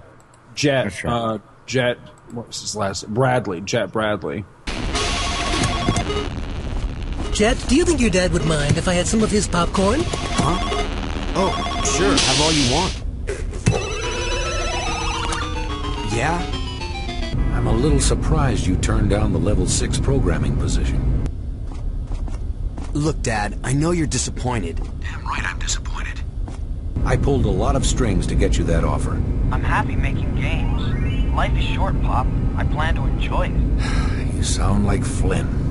Yeah, there was some hard stuff in that game, but It was good though. It was, yeah. There were a couple levels that were really challenging, but I liked it just because it played by the rules. The rules established in the original Tron, whereas the Tron Legacy movie, it's like it just kind of we watched the movie once and we think we have this, and they just not. I got to play a little of the Tron stuff in Infinity, and I don't remember what characters are. Maybe Iron Man. I might have been, the big floating two-legged tanks. I think I was blasting away with Iron Man, so that was pretty awesome. Yeah, they actually have a good number of Tron things in the Infinity. The Recognizer a vehicle that you can fly around. They have the light cycles from a lot of the stuff is from Legacy. But they have the newer version of the light cycles from Legacy. They have the Light Runner, which is the drag racing, like the what do you call it? Like the Formula One racer looking car like they had in Legacy. Mm-hmm. But they do have they call them sky domes. I'm not sure what that exactly is supposed to mean, but essentially it's a sky that you can put in, and they have a sky dome for like classic Tron. Right. So it has like the boxy pixelated clouds, and you see the IO tower in the background, and way off in the distance. Solar sailors? That sort of thing. I'm sorry. Is that what they were? Were there any solar sailors? You see the beam for it, but I don't think you ever see one. You know what you do see though? They have Sark's ship in there. Sark's big, like the big Imperial cruiser type thing that Sark had. That is one of the things that's in there. Cool. So they do have the toy box part of it is what kind of scared me. I delved in, and you probably couldn't do as much as the freebie player as you can with other things. But I was never very good at those create your own world type things. I was like to do other people create them for me. I've tried some other like fan created worlds and stuff I roamed around in, and those are always cool. And it's got a great network for that, for modders and people try out other stuff that other people have made. So that's always a good shortcut to lazy creators like myself that have trouble putting together a square house or something. See, I'm right there with you, and that's the 1.0, the original version. I don't know that I ever really played with the toy box much at all, beyond the fact that I went into it a couple of times and was like, oh, this is kind of cool. And then with the 2.0, it was a little bit more of going in and checking it out, but it was still kind of one of those things where like somebody that was into like Minecraft or something would love this, but I'm not that guy because I don't have that kind of time. But with the 3.0, they finally kind of got me, because now you can go in and depending on the tools you use, it'll basically create itself for you, that's what I want. Just create the thing for me, throw in a bunch of bad guys, and give me something to do. Because I'm not 5, it's like I'm more mission based. Give me an objective beyond just, hey, this is really fun and let me just build stuff. Because that bores me. I'm not interested in that. And you're going to make me spend money on this, I swear. If I was smart, I would probably play nothing but Disney Infinity, because my video game addiction is so erratic. I have just like video game Tourette's, in that I have to have one game that does I have to have one game for every possible subject that's in my head. Right. And so I do. I have hundreds of games that I play. It's like, I feel like playing, a fight game today. So click, play that for 15 minutes. Now I need my Marvel Heroes. So there's Marvel Superheroes for a while. And, there's my business management. So we'll go to that one. And I need some Starfleet Command 2 and, shoot some Klingons. And, it's something like this where it's just so many worlds in one. There's no limit but what you want to, what characters you want to put together. Right. It is literally, like the dream toy box of kids and us that have chosen to still be kids. Well, one of the reasons I'd really been after you guys for a while to do this episode was, and I sound like such a huckster for this, and I don't mean to be, but honestly, if you're... Full disclaimer, Mr. Gardner does work for Disney. Yes, I do. But, honestly, it's just one of those things that I know that, the folks, just on our network, part of Two True Freaks, or that listen to your show, or just interested in video games or anything geeky or Marvel or Star Wars, I can virtually guarantee that they will just really enjoy this game because that's just, it's made for us, because there's just so many great little nods and Easter eggs and just the assortment of characters that you get to play with. I mean, my personal favorite character, because at this point I own a lot of them. And it's generally Marvel characters is really where I bulked up when they released the 2.0 and all the Marvel guys. I don't have all of them, but I've got the ones I really care about. But just the fact that they did Nova, I mean, who would have ever expected Nova would be, front and center in anything? And here he is. He's one of the playable characters in this video game, and he comes with a great little figure and he's been my favorite figure, my favorite character to use in the game so far. He's got, a really good power set, and when you bulk him up, when you level him up, he's one of the most powerful characters in the game, and just a heck of a lot of fun. I love his flight mode. It's just, sometimes it's fun with him to just go in and just, zip around just flying all over the place in the game.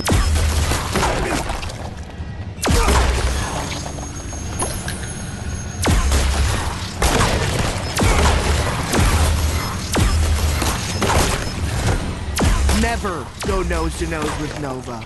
Now, right at the moment is a great time, if anybody's interested to get into it, because, like I say, when the 3.0 came out, all the older stuff went clearance at a lot of places, and it's really cheap and really easy to find for particular pieces of it. There's certain characters that seem to have become kind of hard to find, but right now, I mean, if you have a Dollar General in your town, and I mean, where's there not a Dollar General in America? Yeah. Dollar Generals right now, all the Infinity stuff is clearance, and they're even selling 3.0 stuff on clearance. Evidently, 3.0 didn't go over very well at Dollar Generals. I don't know.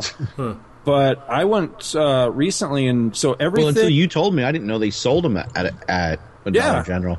And I forgot to go check the one out by my house, too. Thanks for reminding me. I think that's the thing, is that people don't even know that they're there. Yeah. I didn't know that Dollar General had them, but I found this site the other day. God, what's it called? I think it's called Infinity Inquirer, I think. But it gives you, like, the latest news, like, where are all the sales? And they do it every single week. It's like an ad circular, and they tell you, okay, here's where Infinity stuff is on sale, and they'll list, like, Best Buy and Target and stuff like that. Well, they had a little news blurb. This was 2 or 3 weeks ago, because I was going through their backlog of stories, and they were like, hey, by the way, Dollar General's got them on clearance. So I went to Dollar General. I've been to, like, everyone in this area. And the 3.0 figures, which retail, I think the retail on them is $15, they're all $7. So they're essentially half price. And that's all the latest figures, all the new ones, the Star Wars ones, because I bought Obi-Wan and Darth Vader and a couple other ones there. And then everything else from the older platforms, $5. So that's all the Marvel figures. Yeah. So you can get like the Hulk and Cap and all those Marvel guys, $5. And again, the full retail, like if you go to Best Buy or whatever, they're still selling them for $15 everywhere else. Now, how does that work though? I mean, when you buy it in a store like that, you're actually buying a physical toy too. Am I wrong there, or is it just yeah, the code? you are. Yeah, Okay. it's essentially an action figure. Right. I mean, they're not. They're static, so they're more like a PVC figure. Mm-hmm. But I mean, they're really nice sculpts. I mean, some of them are really beautiful. As a matter of fact, I was listening to, who was it? It was the guys on Dinner for Geeks the other day. Ryan the Toy Geek was talking about he wants to go and get the Boba Fett figure. He sounded like he had no intention to play the game. He just thought the figure was cool, and he's right. It's a beautiful figure. So I mean, even if you have no interest in the game, some of the figures are just really nice looking, No, but when you buy, when you buy a figure... go ahead, David, I'm sorry. No, I keep seeing them in the shop, and I keep going, I can't justify the money for this at the minute, but they're so kind of pretty. It's right. It's... Well, because they've got a Disney take to them, too, with the way that they look, too. I mean, are they...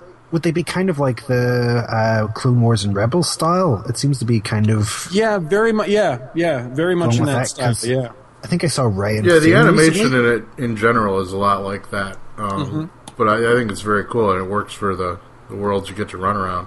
Even like the Marvel heroes, you'd think they'd look a little wonky like that, but they look really cool. Yeah, they do. I like the look of the Venom as well that I saw about recently. It's kind of a cool look to it. Now, when you go and buy a new character in the game, though, they don't send you the toy too, right? So, I don't think. Can you buy a character in the game, Scott? I think so. Yeah. I mean, it kept giving me prompts when I tried to, I want to play the Hulk, and like $4.99 would pop up. So yeah, they would hobble themselves if they didn't do that. Why would you make everyone go out and buy the toy? I mean, they got to have an in-game Scott, shop for it too. Gardner, maybe you can answer a question because I haven't done this because I didn't set up a Disney account. But when I came in at 3.0 on your recommendation, and thank you for some of the extra discs that you gave me. I myself have not played them yet because I haven't been able to get back to it, but I think Ben has been playing them.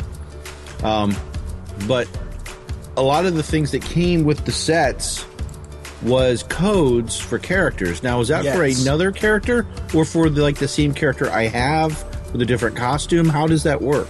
No, this is where I have to confess I have something of a blind spot with this because I've asked Logan this every time we bought a new playset or a new figure or whatever. I'm always like, what are these stupid cards? Right, it's a little like a piece of plastic, and it's, I mean, like those peel-off things you would get at 7-Eleven for like a Red Hot's ticket or something, and it's got a code in it. Yeah, it's almost it's like the size of like a trading card. And it has a digital code. My understanding, and again, I could be dead wrong because I haven't done this myself, but my understanding is that it's so that you can play it in the version that Scott McGregor's been playing it in the digital, like the PC version. So basically, you don't have to purchase it again for the PC version or the mobile version because you already own the character. So this is your web code to play it in that. And now how that works or how that meshes up with... It was saying that I had to set up a Disney account in addition to the PlayStation account, and I did that, and then I tried to set my Disney account up, and it just kept going in circles, and I'm like, F this, I want to play the game. So I never really went back to figuring out those codes because I just got impatient. Yeah, I'll be honest with you. The only thing I've done digitally with the game so far is just... through total dumb luck happenstance, I happened to see somebody posted something on Facebook. This was a couple weeks ago, and it was just something that it didn't quite make sense to me. It said something about I used my digital code from Hollywood Studios, and hey, it worked, or something really vague. And I'm like, what are they talking about? So Matt Hunsworth and I went over to Disney's Hollywood Studios this about a week or so ago. And Matt hadn't been to the new Star Wars launch bay yet. And I had been there, so I know that they have a Disney 3.0, because the 3.0 is when they incorporated Star Wars, that they have a 3.0 demo going there. So I stopped by the demo bay, and I talked to one of the cast members, and I said, do you guys know something about some digital code or something? He's like, oh yeah, here you go. And he gives me a card that had a digital code on it. And I said, how does this work? And he flipped it over. He goes, here you go. Here's all the directions. He goes, just follow the directions and you'll be able to play in the launch bay at home. And I'm like, what? So I brought it home and deciphered it. And I had to sign up and all this other stuff. So it was a bit of a process. But eventually, what happened is it unlocked in my actual physical system in the Xbox, where now I can go into a representation, like a world that's a representation of the Star Wars launch bay where there's missions in there. So yeah, I thought that was really cool. But that's my only exposure to the digital codes is by doing that. So that's all I really know about it. So whether it works the other way around, like if you were playing in the digital version and you bought a character but you don't have the physical toy, whether you could play that like on PlayStation or Xbox, I don't know. I can't imagine that you would be able to, because it seems like you'd have to have it to put on the power base. But I really don't know. Maybe a listener will know more about that and be able to write in and clue us in on that. Because if you could do it that way, and they're only $5, then yeah, that'd be awesome. But I don't know how that would work. But yeah, it would be interesting if you could do it that way. Because there's certain characters that, just depending on like the area that you live or whatever, can be hard to find. Yeah. Well, I came into this. We got, I don't want to say burned, but we kind of got. My son got into Skylanders. Mm-hmm. I think that was at the same time when Disney 1.0, when Infinity 1.0 came around. I think that was just Skylanders had been out for a little while because when Ben got into it launched, on like its second incarnation, right? Right. So he got into that, and we've got Is that the one with the giants? I think so. Version? We've got a ton of those freaking things, and yeah, I have a nephew. He just kind of lost Christmas interest, and poof, done. So then, when I first saw the Disney Infinity, I'm like, no, we just went down this road. We're not going to go down it again. Sorry. Right. So, but then when they added Star Wars to it, and then I talked to you. Now we've pretty much played through. We've got the Clone Wars set, we've got the Force Awakens set, and we've got the New Hope set. So I told them, I said, I don't care what you do, but I'm playing the New Hope set. You don't play that. I don't have time to play it, but I said, you can't play that. You can play with the characters and level them up, but I'm playing the New Hope set, so stay out. So I kind of watched them, Sarah and Ben go through, and they played the Force Awakens one, which it really seemed kind of quick, or maybe they just played it. Maybe because I wasn't there for all the gameplay, maybe it seemed quick to me, but I don't know how many hours it took them to go through it. But I know there is some replayability because is there only certain missions you can go into in these things with certain characters? Like there's certain areas you can only enter with a certain character? Yeah. Sometimes. That particular set I haven't played yet. It's the funny thing is, of course, it comes with the prequel set when you buy the system like you did. Mm-hmm. So I have that one. And then we have the New Hope one, the original trilogy. And then we also bought Inside Out. Well, I've been so busy playing like everything else, like messing around in the toy box, and I bought the expansion games. I've been so busy completing everything in those that literally just today we finally opened up the Inside Out playset, which we've had since Christmas. So I've played just a little tiny bit of the prequel trilogy Star Wars stuff. I haven't even touched the original trilogy stuff. So you actually know more about it than I do at this point. Well, the only thing that once I realized this because the kids told me, they're like, well, once you get to 20, you max out your character. I was like, really? But now can't you train the skills differently with the character? Mm-hmm. Like, you can't max out all the skills, can you? You can't, unfortunately, but if you play it smart, you can generally max out most everything. So it comes down to a matter of kind of, being choosy about what you choose. Because essentially on most of them, how it works is you have... And it's cool because it changed with the 3.0 the way that you level the characters up, and it's changed slightly each time because like with the original version you could only level up I think to level 15, I want to say 12 or 15, something like that. And then with it was either the 2.0 or the 3.0, they leveled it up to 20 where you could go all the way to 20. But when they went to 3.0 they changed it what they call the skill tree. Right. And how you level them up, and it's a little bit easier now. And so it's I just think it's a little bit more logically laid out. So essentially, you have one screen or one thing that's all health related. How much health does your character have? Mm-hmm. And then you have another one that is their basic attack, like when you hit Y and they punch something. That's that screen. Yeah, what the strength of the attack is, yeah, exactly. Right. And then you have one that is what they call their long-range attack. So if you have somebody like, say, Captain America with his shield or Hawkeye with his bow, or some characters don't necessarily have like an object, So then their long-range attack will be something like, say, like Mr. Incredible smash the ground, and it works like in a wave where it'll, like roll around and hit that kind of thing. And then they have, the last one they have is like their special move. So they have like one signature move, but for that one you have to purchase the ability to have a special move, and then you have to level it up from there. So you have to kind of choose, all right, which of these characters' things do I think is coolest? Is the way he smacks people, or the way he throws something, or the special move, and then level that thing up? And that's generally, I'll concentrate on like one at a time.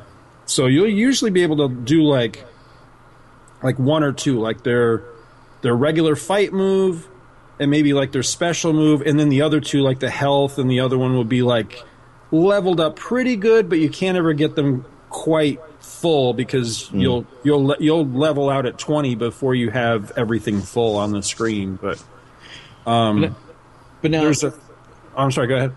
Well, like one thing I noticed with I guess it's more so in the actual play sets, is that if you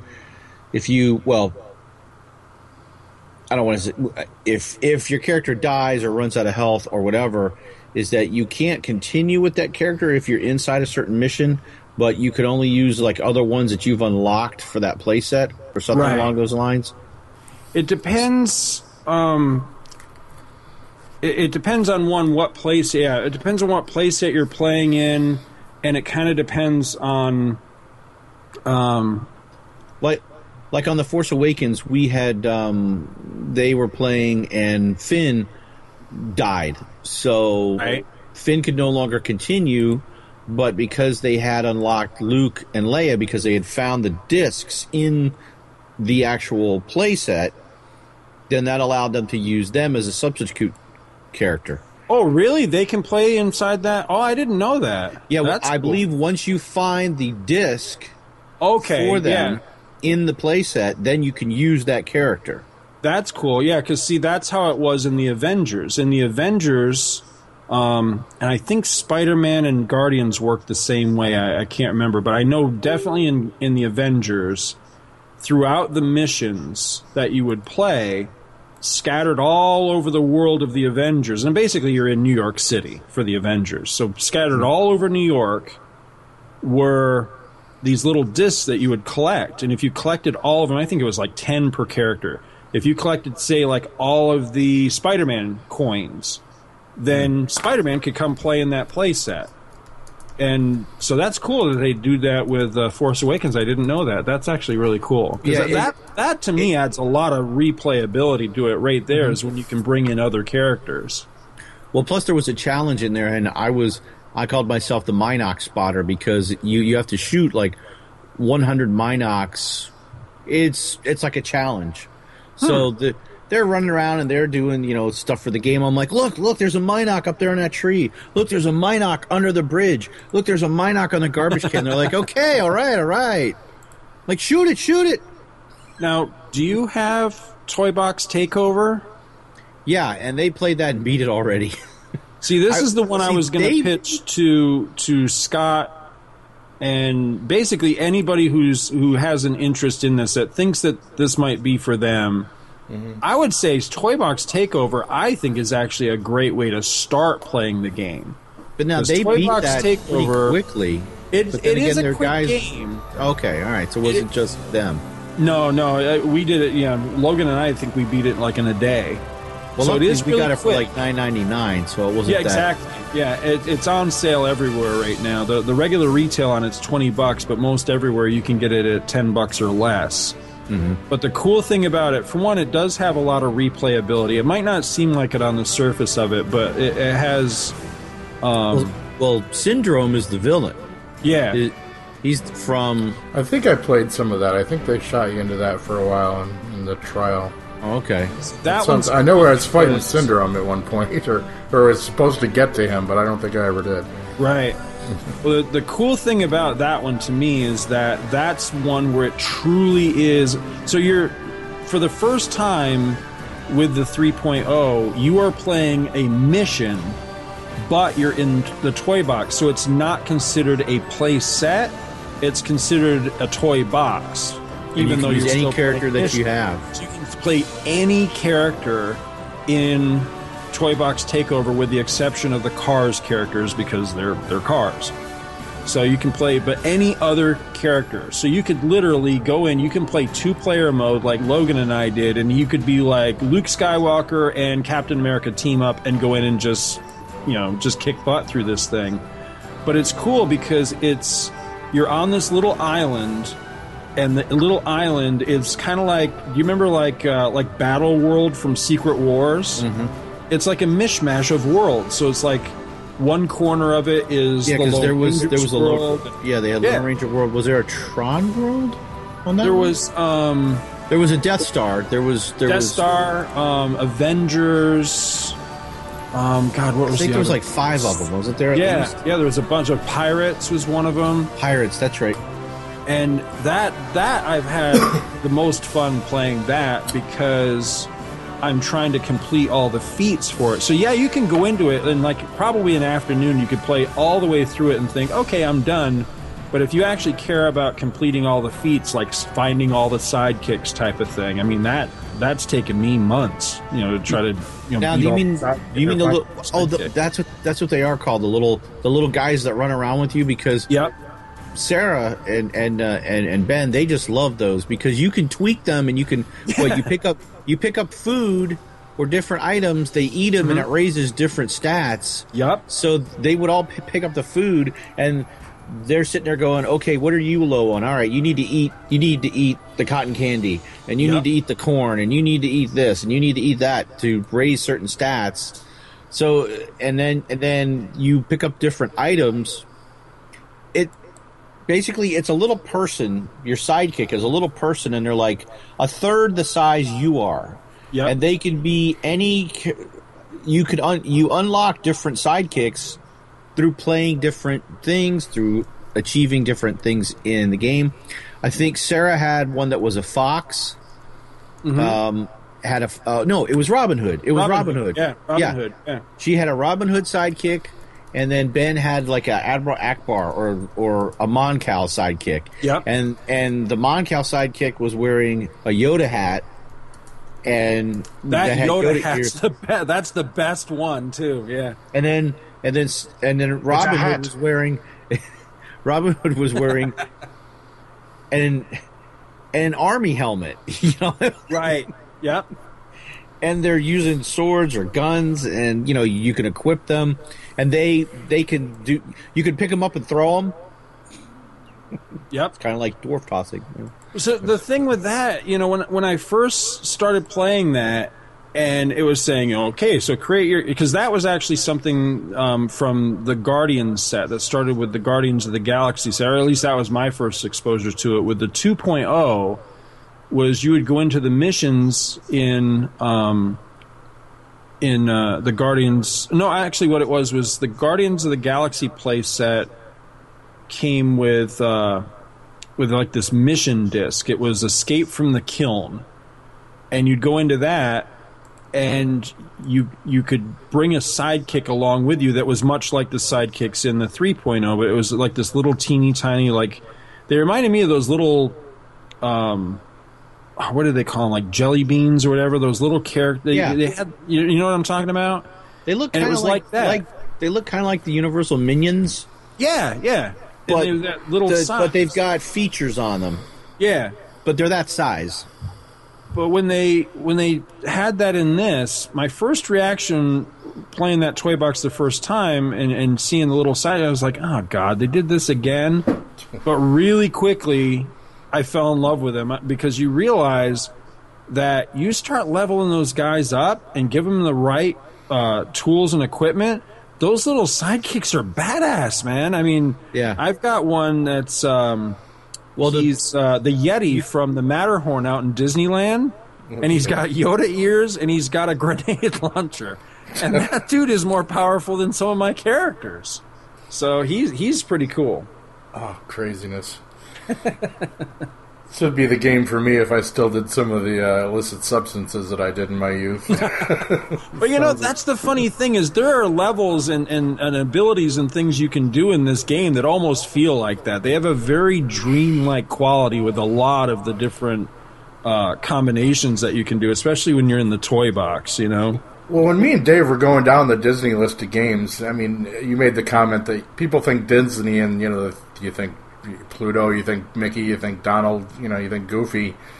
And they put them in a lot of games over the years, but they put them in some weird ones, too. And Dave played some extensive Kingdom Hearts, and he was telling me, I mean, that's a hybrid the kids played that, too. They were in that's a hybrid of Disney and Final Fantasy, and, you know... Final Fantasy and Tron and other Disney properties, I mean... Okay, travel through... Oh, I didn't know it had like Tron and stuff too. Yep. Wow, it's like Tron was in the second. Yeah, you just got to wonder what mad bastards were smoking something in a room, and it's like, yeah, let's do that. But God bless them, you know. And said this game they've just put out is just fascinating, and I said I think I was overwhelmed, but and I know damn well I can't afford to fully utilize it, so that's why I haven't. But Well, one other thing I think we need to mention is that I discovered was when I bought the 3.0, if you wanted to play a 2.0 playset, this is at least for the PlayStation 4, if you wanted to play a 2.0 playset, not the characters, but just the playset, you had to purchase the 2.0 software. Yeah, that is correct. Which was like $12 or something, $12 to $15. Mm-hmm. But at the time... This was around Christmas, or just after we had bought stuff before Christmas, and then I did some research into it because, that's right, we already had the PlayStation, so I was looking into what I had to do. And it was cheaper at the time just to go buy a 2.0 playset. Yeah. Because because I would get the software, the playset, and 3 figures, and I think they were about $25. Well, so I'm getting 3 figures and a playset for $10. Yep. Because I have to buy the software anyway. Now, I haven't gone back to 1.0, you know, just because I haven't found any 1.0 playsets that interest me enough to want to pick them up. The only one I've seen, I think, is the Lone Ranger one. Is the only one that's floating around, at least in my area.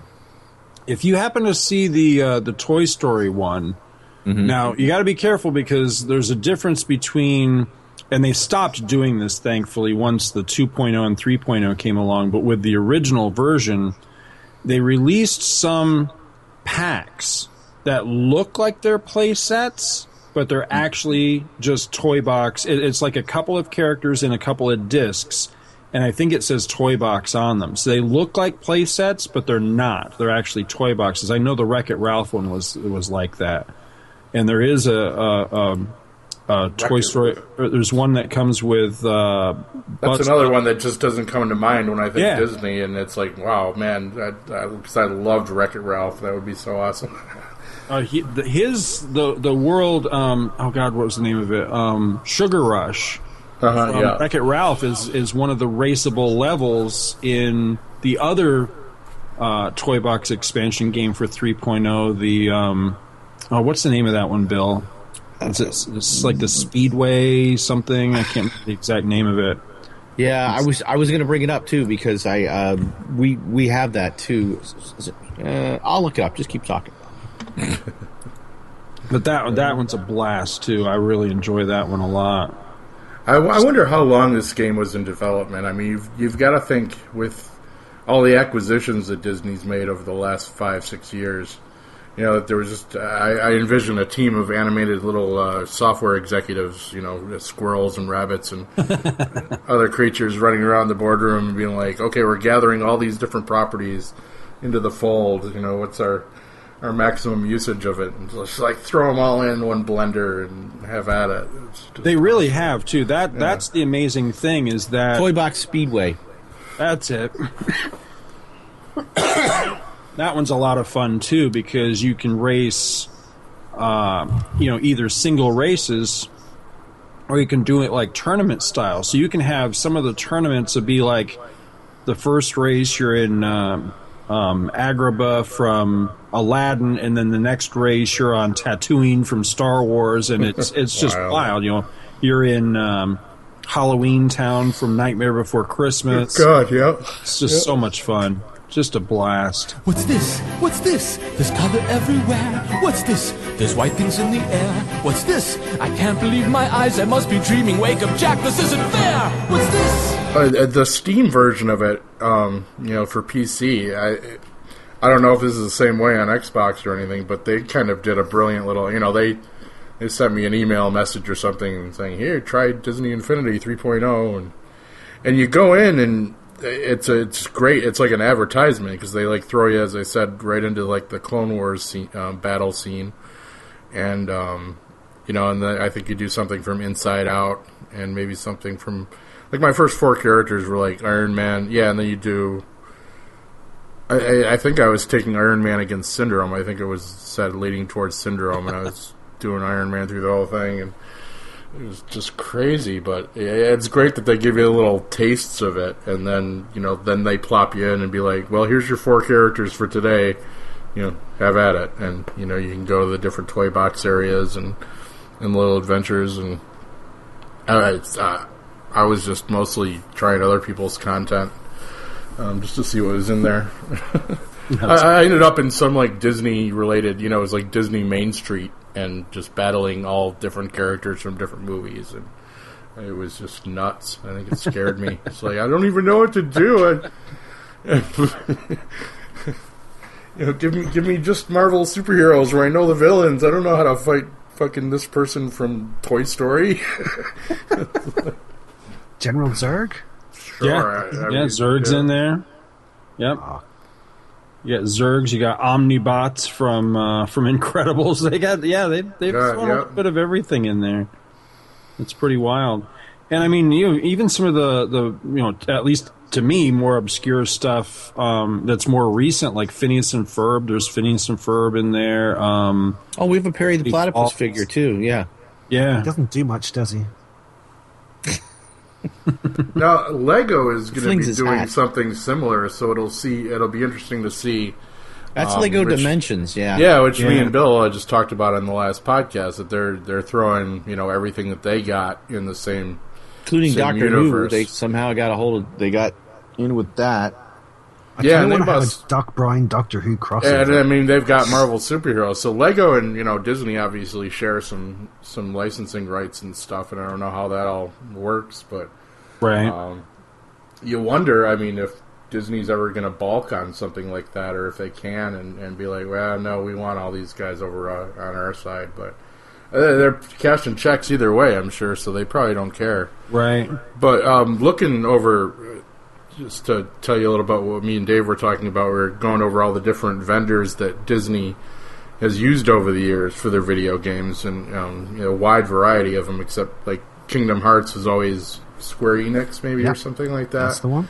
And, there's Sierra did the Black Cauldron, and Tiger Electronics I'm seeing a lot of.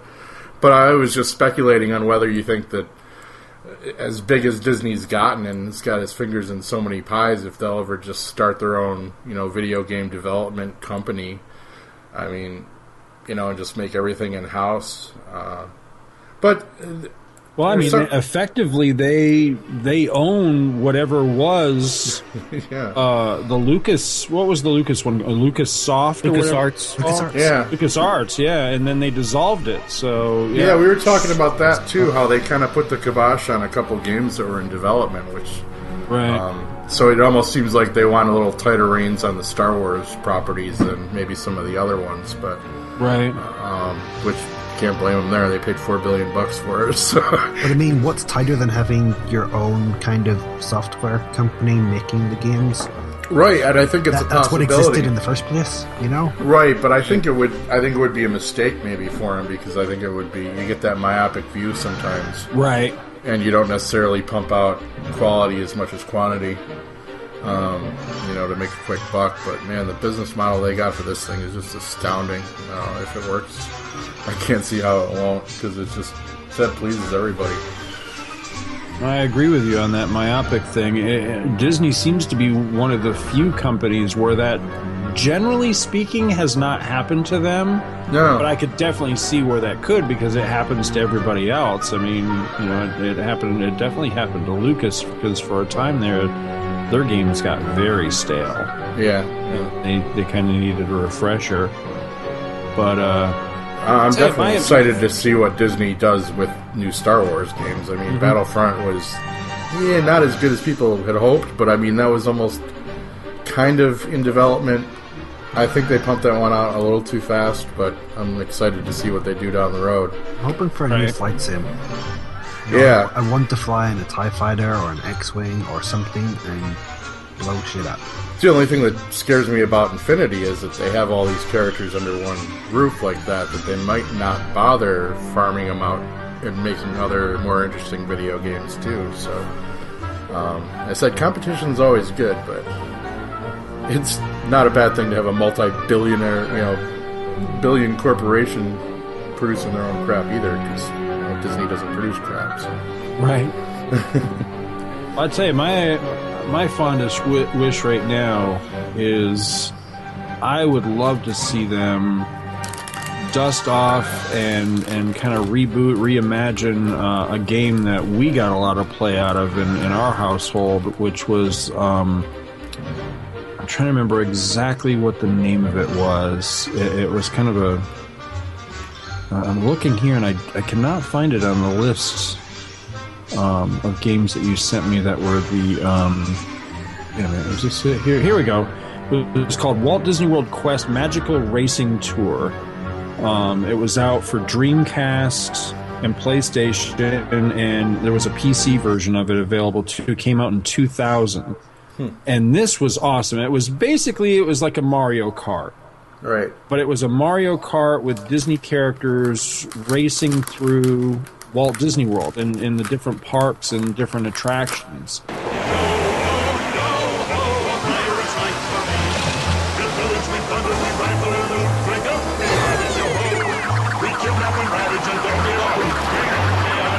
And I tell you what, as dated as the graphics have become, every so often we'll still pull this out because we have the PlayStation version. And we'll pull out the old PlayStation version and pop it in the PS2 and still play it, and we still get a blast out of it.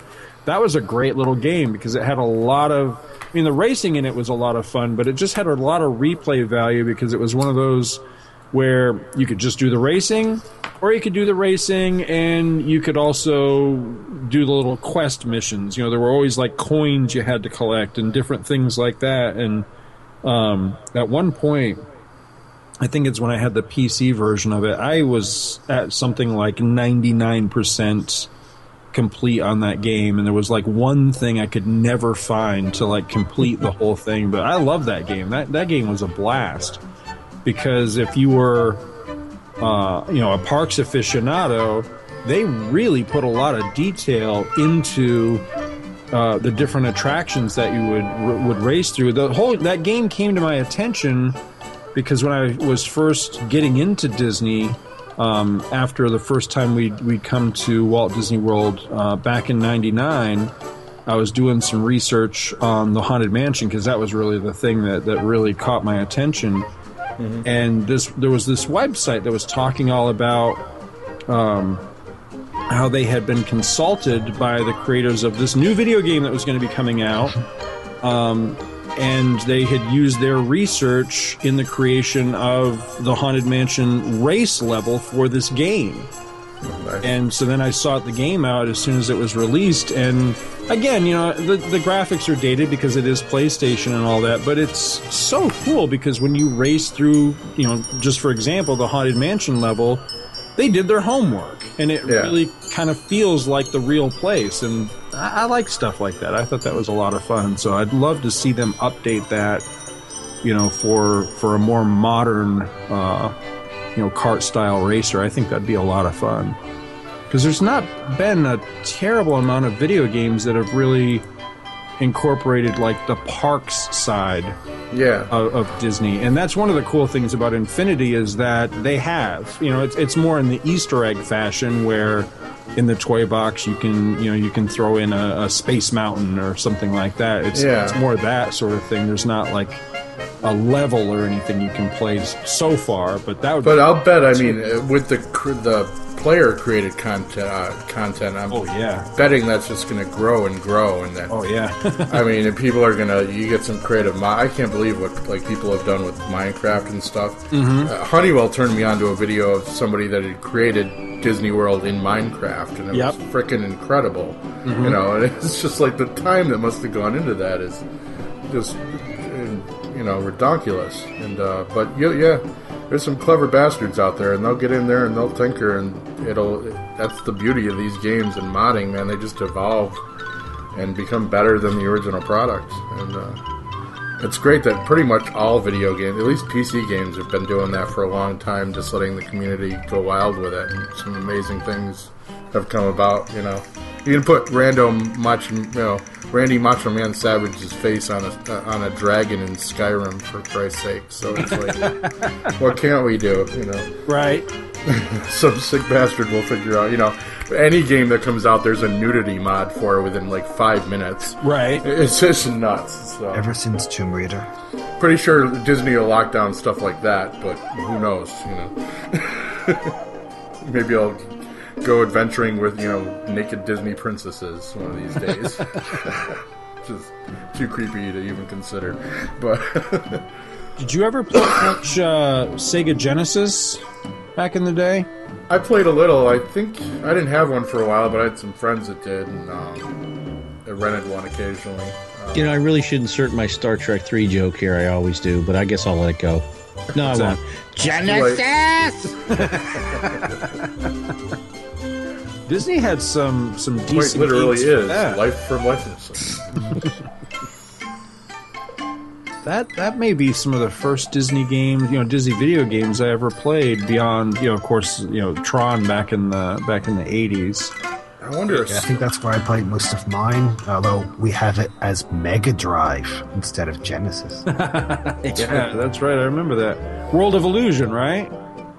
Yeah, but I was talking about it earlier. Mickey Mania was one of my favorites. Now, which one was that? It's the one where you go through all of the kind of Mickey cartoons. Oh, yes. I was trying to remember what the name of that one was. Yeah, I love that game. That was a great game. I couldn't remember what the name of it was. I'm pulling up a Steam store right now because they've just... been releasing a bunch of Sega Genesis classic packs. And what game was it that you were talking about, Scott?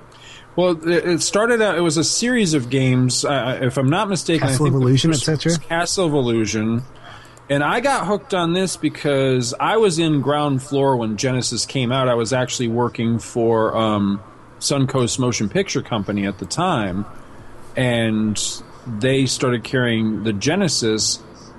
And they gave some of the employees games when they came out, like the demos. And they gave me a demo of Castle of Illusion. And again, this was well before, my Disney thing started, So I was like, Mickey Mouse, whatever. And then I went home and got hooked on it. And then not long after, they had a sequel to it. It was called World of Illusion. And that one had both Mickey and Donald.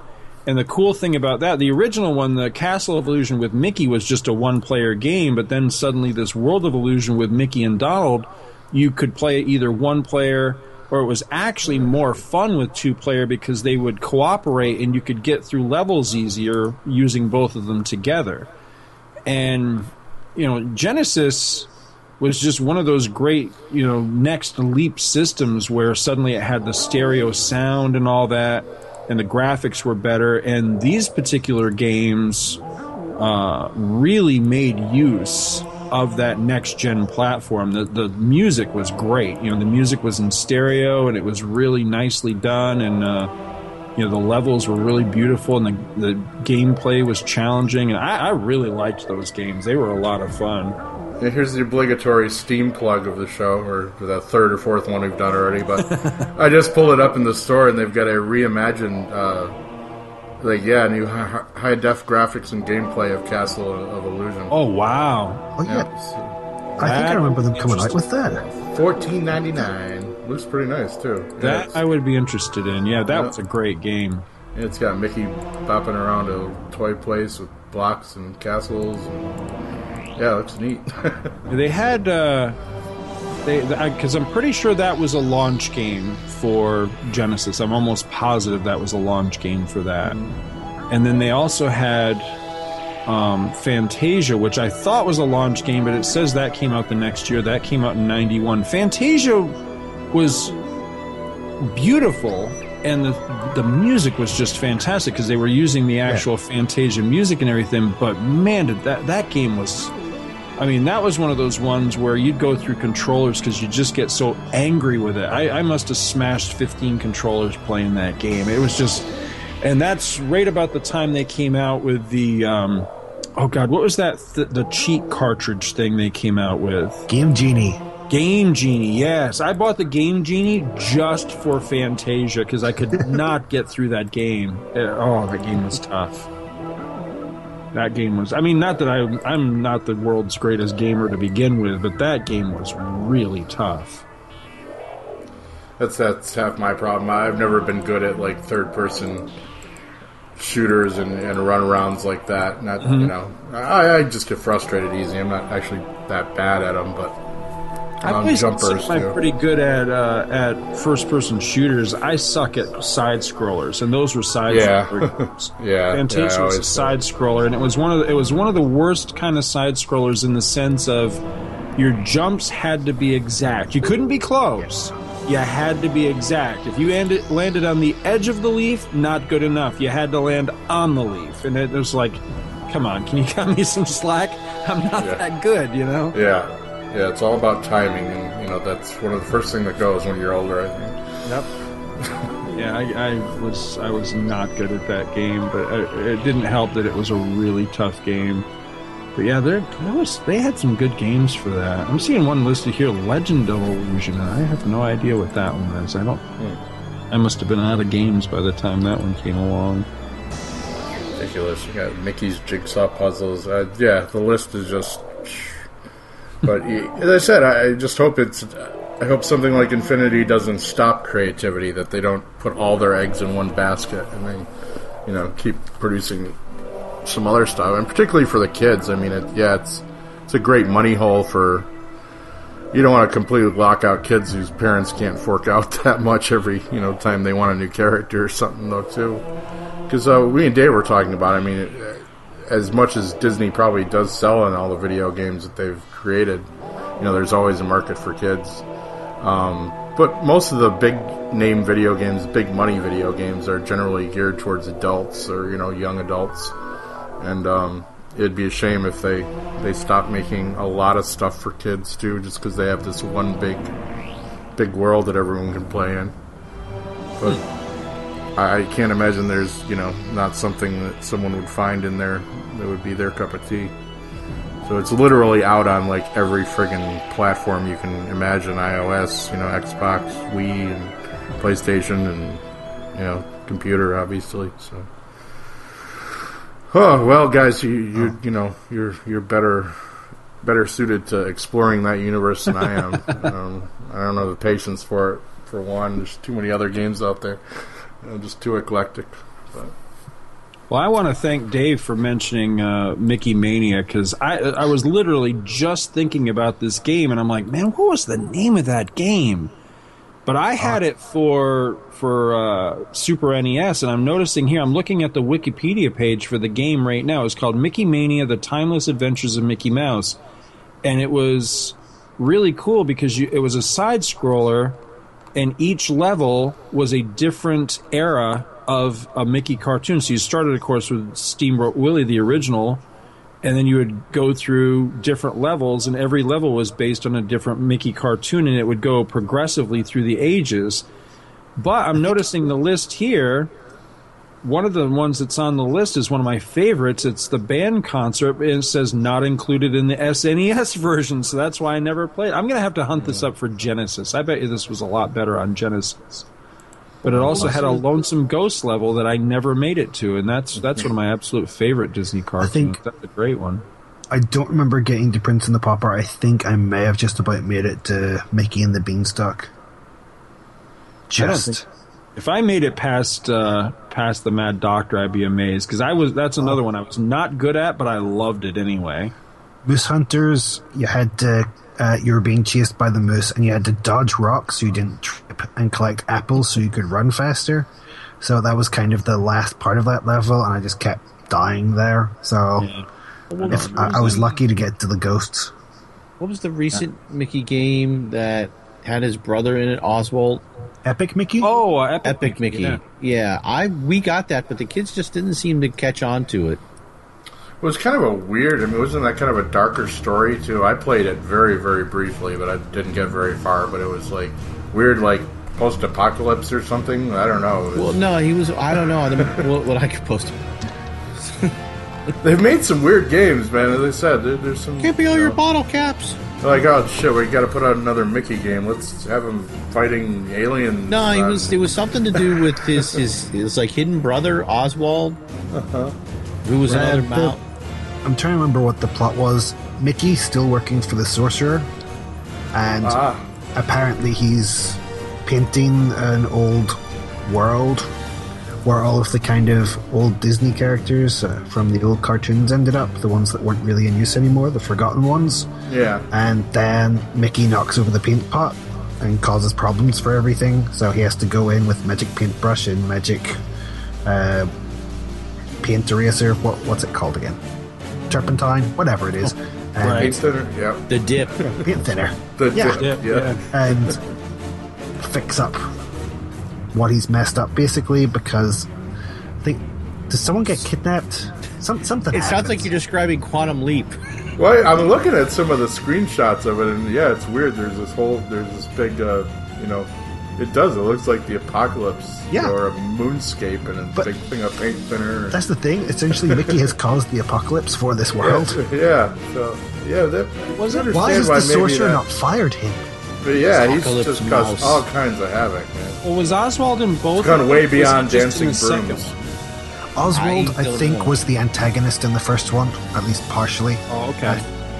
Because he's been forgotten, because everyone remembers Mickey and doesn't remember Oswald. Yeah, it's a picture of some, like, weird steampunk, half-cyborg Donald Duck. Cool. It's like, yeah, I can... And Daisy. Daisy's a cyborg, too. Okay. Yeah, so you can see why that maybe didn't resonate with some people who were fans of simple Mickey Mouse stuff. Right. I don't know. But it's intriguing. Yeah. I mean, yeah. And that's the beauty of Disney, man. They've always, always, always had something that kids and adults can enjoy. I mean, even the Pixar has, like, perfected it in having the in-jokes for the adults, so they don't completely lose their minds when they have to take their kids to it 500 times. So, yeah. And this just solidifies that they can have kids of all ages in this game, as we are proof of. Any other thoughts, guys? I didn't mean to keep butting in and breaking your streak. I've been trying to make this the podcast that I actually don't talk in, which would be... Well, I mean... sure, something new. It's... I hope I can actually start playing it a little bit more, just to get into it and finally play the Star Wars playset that I want to play. But the other night, Saturday night, I started... I got Fallout 4 finally. Uh-oh. And I haven't been able to play because everybody else wants to do stuff with the PlayStation 4 and the TV. So Saturday night, I let Ben sit up and watch me play Fallout. I played it for like 4 hours, and he was watching the whole time.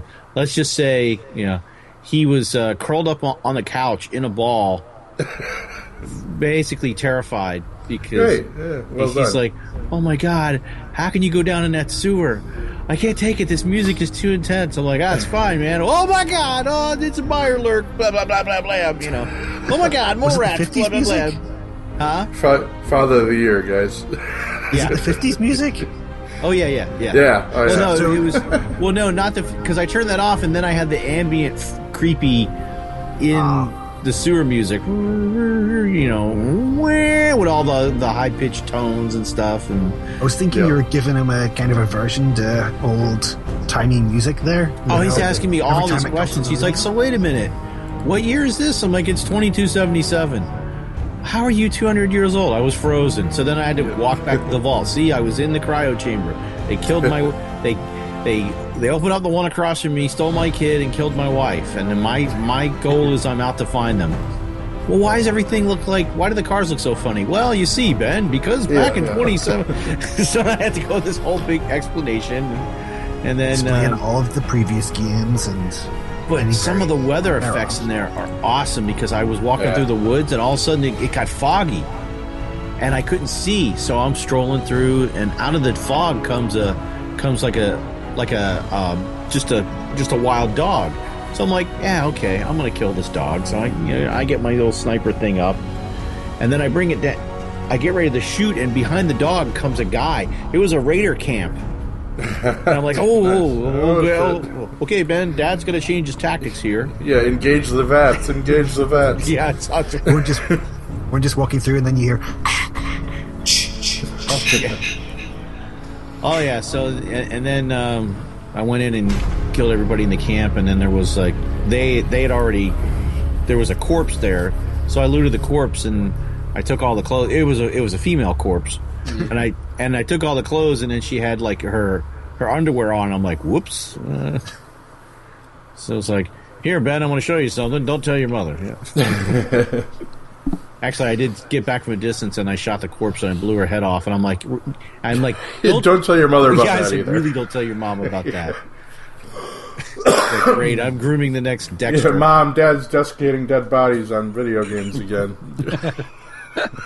On the plus side, at least it was dead before you got there, right? Yeah. She doesn't care. Of course, when I blew the dog's head off, it was running at me. You can wear her blouse still. She won't miss it. Like, yeah, it was great. Well, kiss Disney Infinity goodbye because you're going to be in the wasteland for like I'm going to give it 6 months at least. Oh, it's probably going to take me a very, very, very long time because everybody wants to use the TV. Yeah. So, and yeah. I'm probably only going to be able to play it on Saturday nights. So, that'll be my ritual. Plus last weekend was I reached rank 50 in Battlefront. Actually, me and my son reached rank 50. I'm getting good at Fighter Squadron. Not the rest of the game, but Fighter Squadron I do pretty good. I'll go for Game of the Year edition 3 years from now is when I'll buy Battlefront. Assuming my computer holds. So that's all my updates to recent games I've been playing. I don't know how many hours I've been playing of Marvel Puzzle Quest. I still play, but not as often.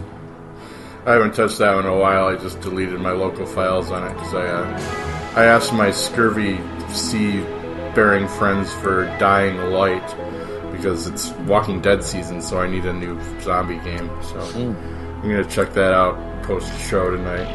We'll slay some undead. But yeah, we'll do a show soon of just like I may just do like no consoles. What are we up? 14 now? 13? I'm not sure. Something like that. One of those numbers. But a point, 5 or something, and I may just go over the ridiculous amount of games I've been downloading, playing for 5 minutes at a time lately. You have the attention span. I really need help. I really need help. It's getting bad. My desktop has literally no empty space on it. It's all just gaming icons. Well, don't tell Scott that. He'll get all over you. He saw my desktop and he's like, "Oh my god, how can you find anything on there?" I know. Well, I can't really. I go to view as a list or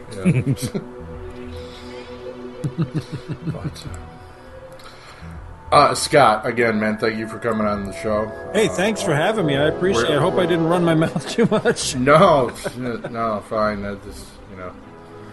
Now, your other forte, Scott, that you like to play, you like the Grand Theft Auto, and I'd like to have you on for that one. Grand Theft Auto and Saints Row, dude. See, I've never played Grand Theft Auto, but I've played Saints Row 4, which was really weird. Very, very weird. Yeah. It's like a Matrix thing, but I can't. I get stuck because my controls for my computer, I can't get past a certain point in the game because I think you pretty much have to have a gamepad to do it right. Yeah, that's been my problem in a lot of those games. The driving always kills me in those freaking games. Have you tried connecting your PS4 controller? You might be able to get that working. I don't know. I've actually been trying to find a way because my son just gives me grief about how much better he is, and I'm like, shut your hole, boy. If I had a mouse and a keyboard, you'd be crying on the floor right now. I don't want to hear about how great you are. Damn it. I've just given up on controllers for the rest of my life. I've never been able to really do very well at them. Well, I was reading, and there's like a box you can buy where you have to set up your PC. You got to plug in your controllers, but it's like a controller emulator, and you can, I guess, program the box and then hook up your keyboard and your mouse through the box and plug the box into your PlayStation or Xbox One, and then you can use them. But they said the feedback is not like you have to play with the sensitivity of the mouse because like it has a bit of a lag. So I guess if you bump up the sensitivity of the mouse more than normal, then it might actually function to where you know what I'm saying? Like you have to kind of supercharge the sensitivity to get it maybe a little bit to where it would be natural. Like if you set it where you normally do, you may not. Its lag will be too slow. So, but that purchase is like I think it was like I want to say it was like $70 to $100 for that box. Mm-hmm. And because I'd asked in GameStop, I'm like, can I just buy a keyboard and a mouse? He's like, oh yeah, but it's like $300, like the professional gamers use it. I'm like, Jesus Christ! Yeah, no, I don't want to buy another game system. Give me the $14.99 special, thank you. Yeah. How does a keyboard cost that goddamn much? I don't know. It's like there was some others like special keyboard that looks like a gamepad that just has, and that was like $150. And no, for that much money, you hook electrodes up to my skull, like, and I can think everything I do. Like I'd pay $30 to $40 for a keyboard that I could use on a PlayStation. And I'd pay $20 for a mouse, $20 to $30 for a mouse that I could use. Hell, the controllers by themselves are what, $50? Yeah. So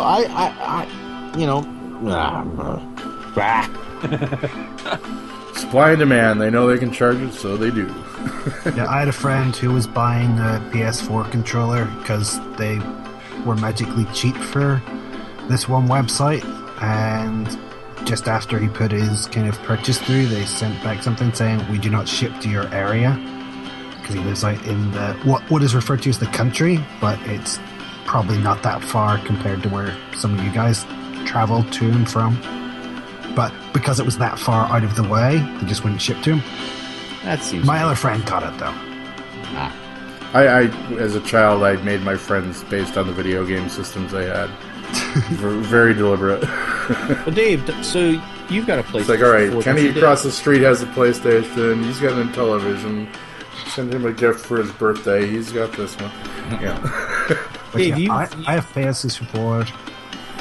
Oh, you have to send me your screen name. I've been playing Battlefront with Andy.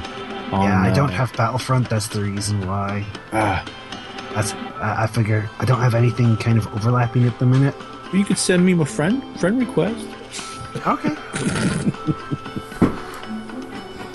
Why can't we be friends?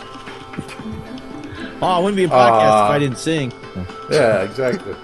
Well, on that heart-wrenching note, bringing the world together here on No Councils for Old Men. Gotta love it. We got That's Florida, we got Ireland, we got New York. What do you want? How can you do better than this? And only on 222. I was killing Englishmen and being killed by Englishmen. Not this past 2 Sundays, but the previous 2 Sundays. Ooh. Yeah, there's nothing like Andy saying, "You blew me up." Of course, that's not quite his accent, but you know. No, I think you would probably be pretty offended at that, actually. Yeah, I think so. That's okay. Michael blew the crap out of all of us. We can't compete with the young ones, man. It's the reflex. It's all on the wrist. Not with a controller. With a keyboard and a mouse.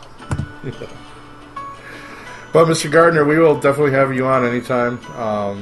Always a pleasure, and we wouldn't even be doing this show if it wasn't for you and Honeywell's first arcade, video game show there. So yes, you were the inspiration. You're kind of the father of No Consoles for Old Men. Aww. Oh, and we're very, very proud that you're. And look at the horrible children you produced. Yes, I know. You and Chris Honeywell. Unreally. Don't blame me, man. We need a timeout. I got good genes. I'm going to call a timeout because I got to go piss, so we might as well call it night, guys. And Mr. Walker's going to have to go to work here in a couple hours. Can't help him. But thank you for joining us from Belfast again, David. Always great to have you on, too. And, that's it. I don't know if we'll do this. Maybe we'll do this in 2 parts if I can segue well enough. But it's only like 2 hours. Well, it's about 3 hours, actually. That's what I'm saying. You could probably get 2 shows out of it. You're just preemptively telling me you're not going to be able to record again. I did not say that. To infinity and beyond! The No Consoles for Old Men show. You've been listening to No Consoles for Old Men, starring Dr. Bill Robinson and Scott 2.0, Scott McGregor. If you'd like to email us with any questions or suggestions for future shows, our email address is noconsolesforoldmen@yahoo.com. No Consoles for Old Men is produced by Dr. Bill Robinson and Scott McGregor and is part of the Two True Freaks podcasting network. If you shop at Amazon.com, please consider using the link at twotruefreaks.com to shop there. If you use this link to go to Amazon and then you shop, Two True Freaks gets a little cut of what you buy and it doesn't cost you anything extra. So you get to shop as usual and help out the Two True Freaks at the same time. Visit our website at twotruefreaks.com. You can email Two True Freaks directly at twotruefreaks@gmail.com. Two True Freaks and all of its excellent affiliates are available on iTunes, and you can choose to subscribe to either the entire network if you wish, or pick whichever individual shows you want to follow. We have so many shows to choose from, there's just bound to be one that appeals to your particular fandom. Just search Two True Freaks with an exclamation mark at the end, space, and the number 2. You can find Two True Freaks on Facebook. Just search for Two True Freaks. Dumbass. We were finally invited aboard one of these spacecraft, which landed near Ann Arbor, Michigan on October the 24th of 1954. This is a drawing of the craft. As I was leaving the craft, the commander, Soltec, said, "Soon others of your people will be able to have an experience similar to this."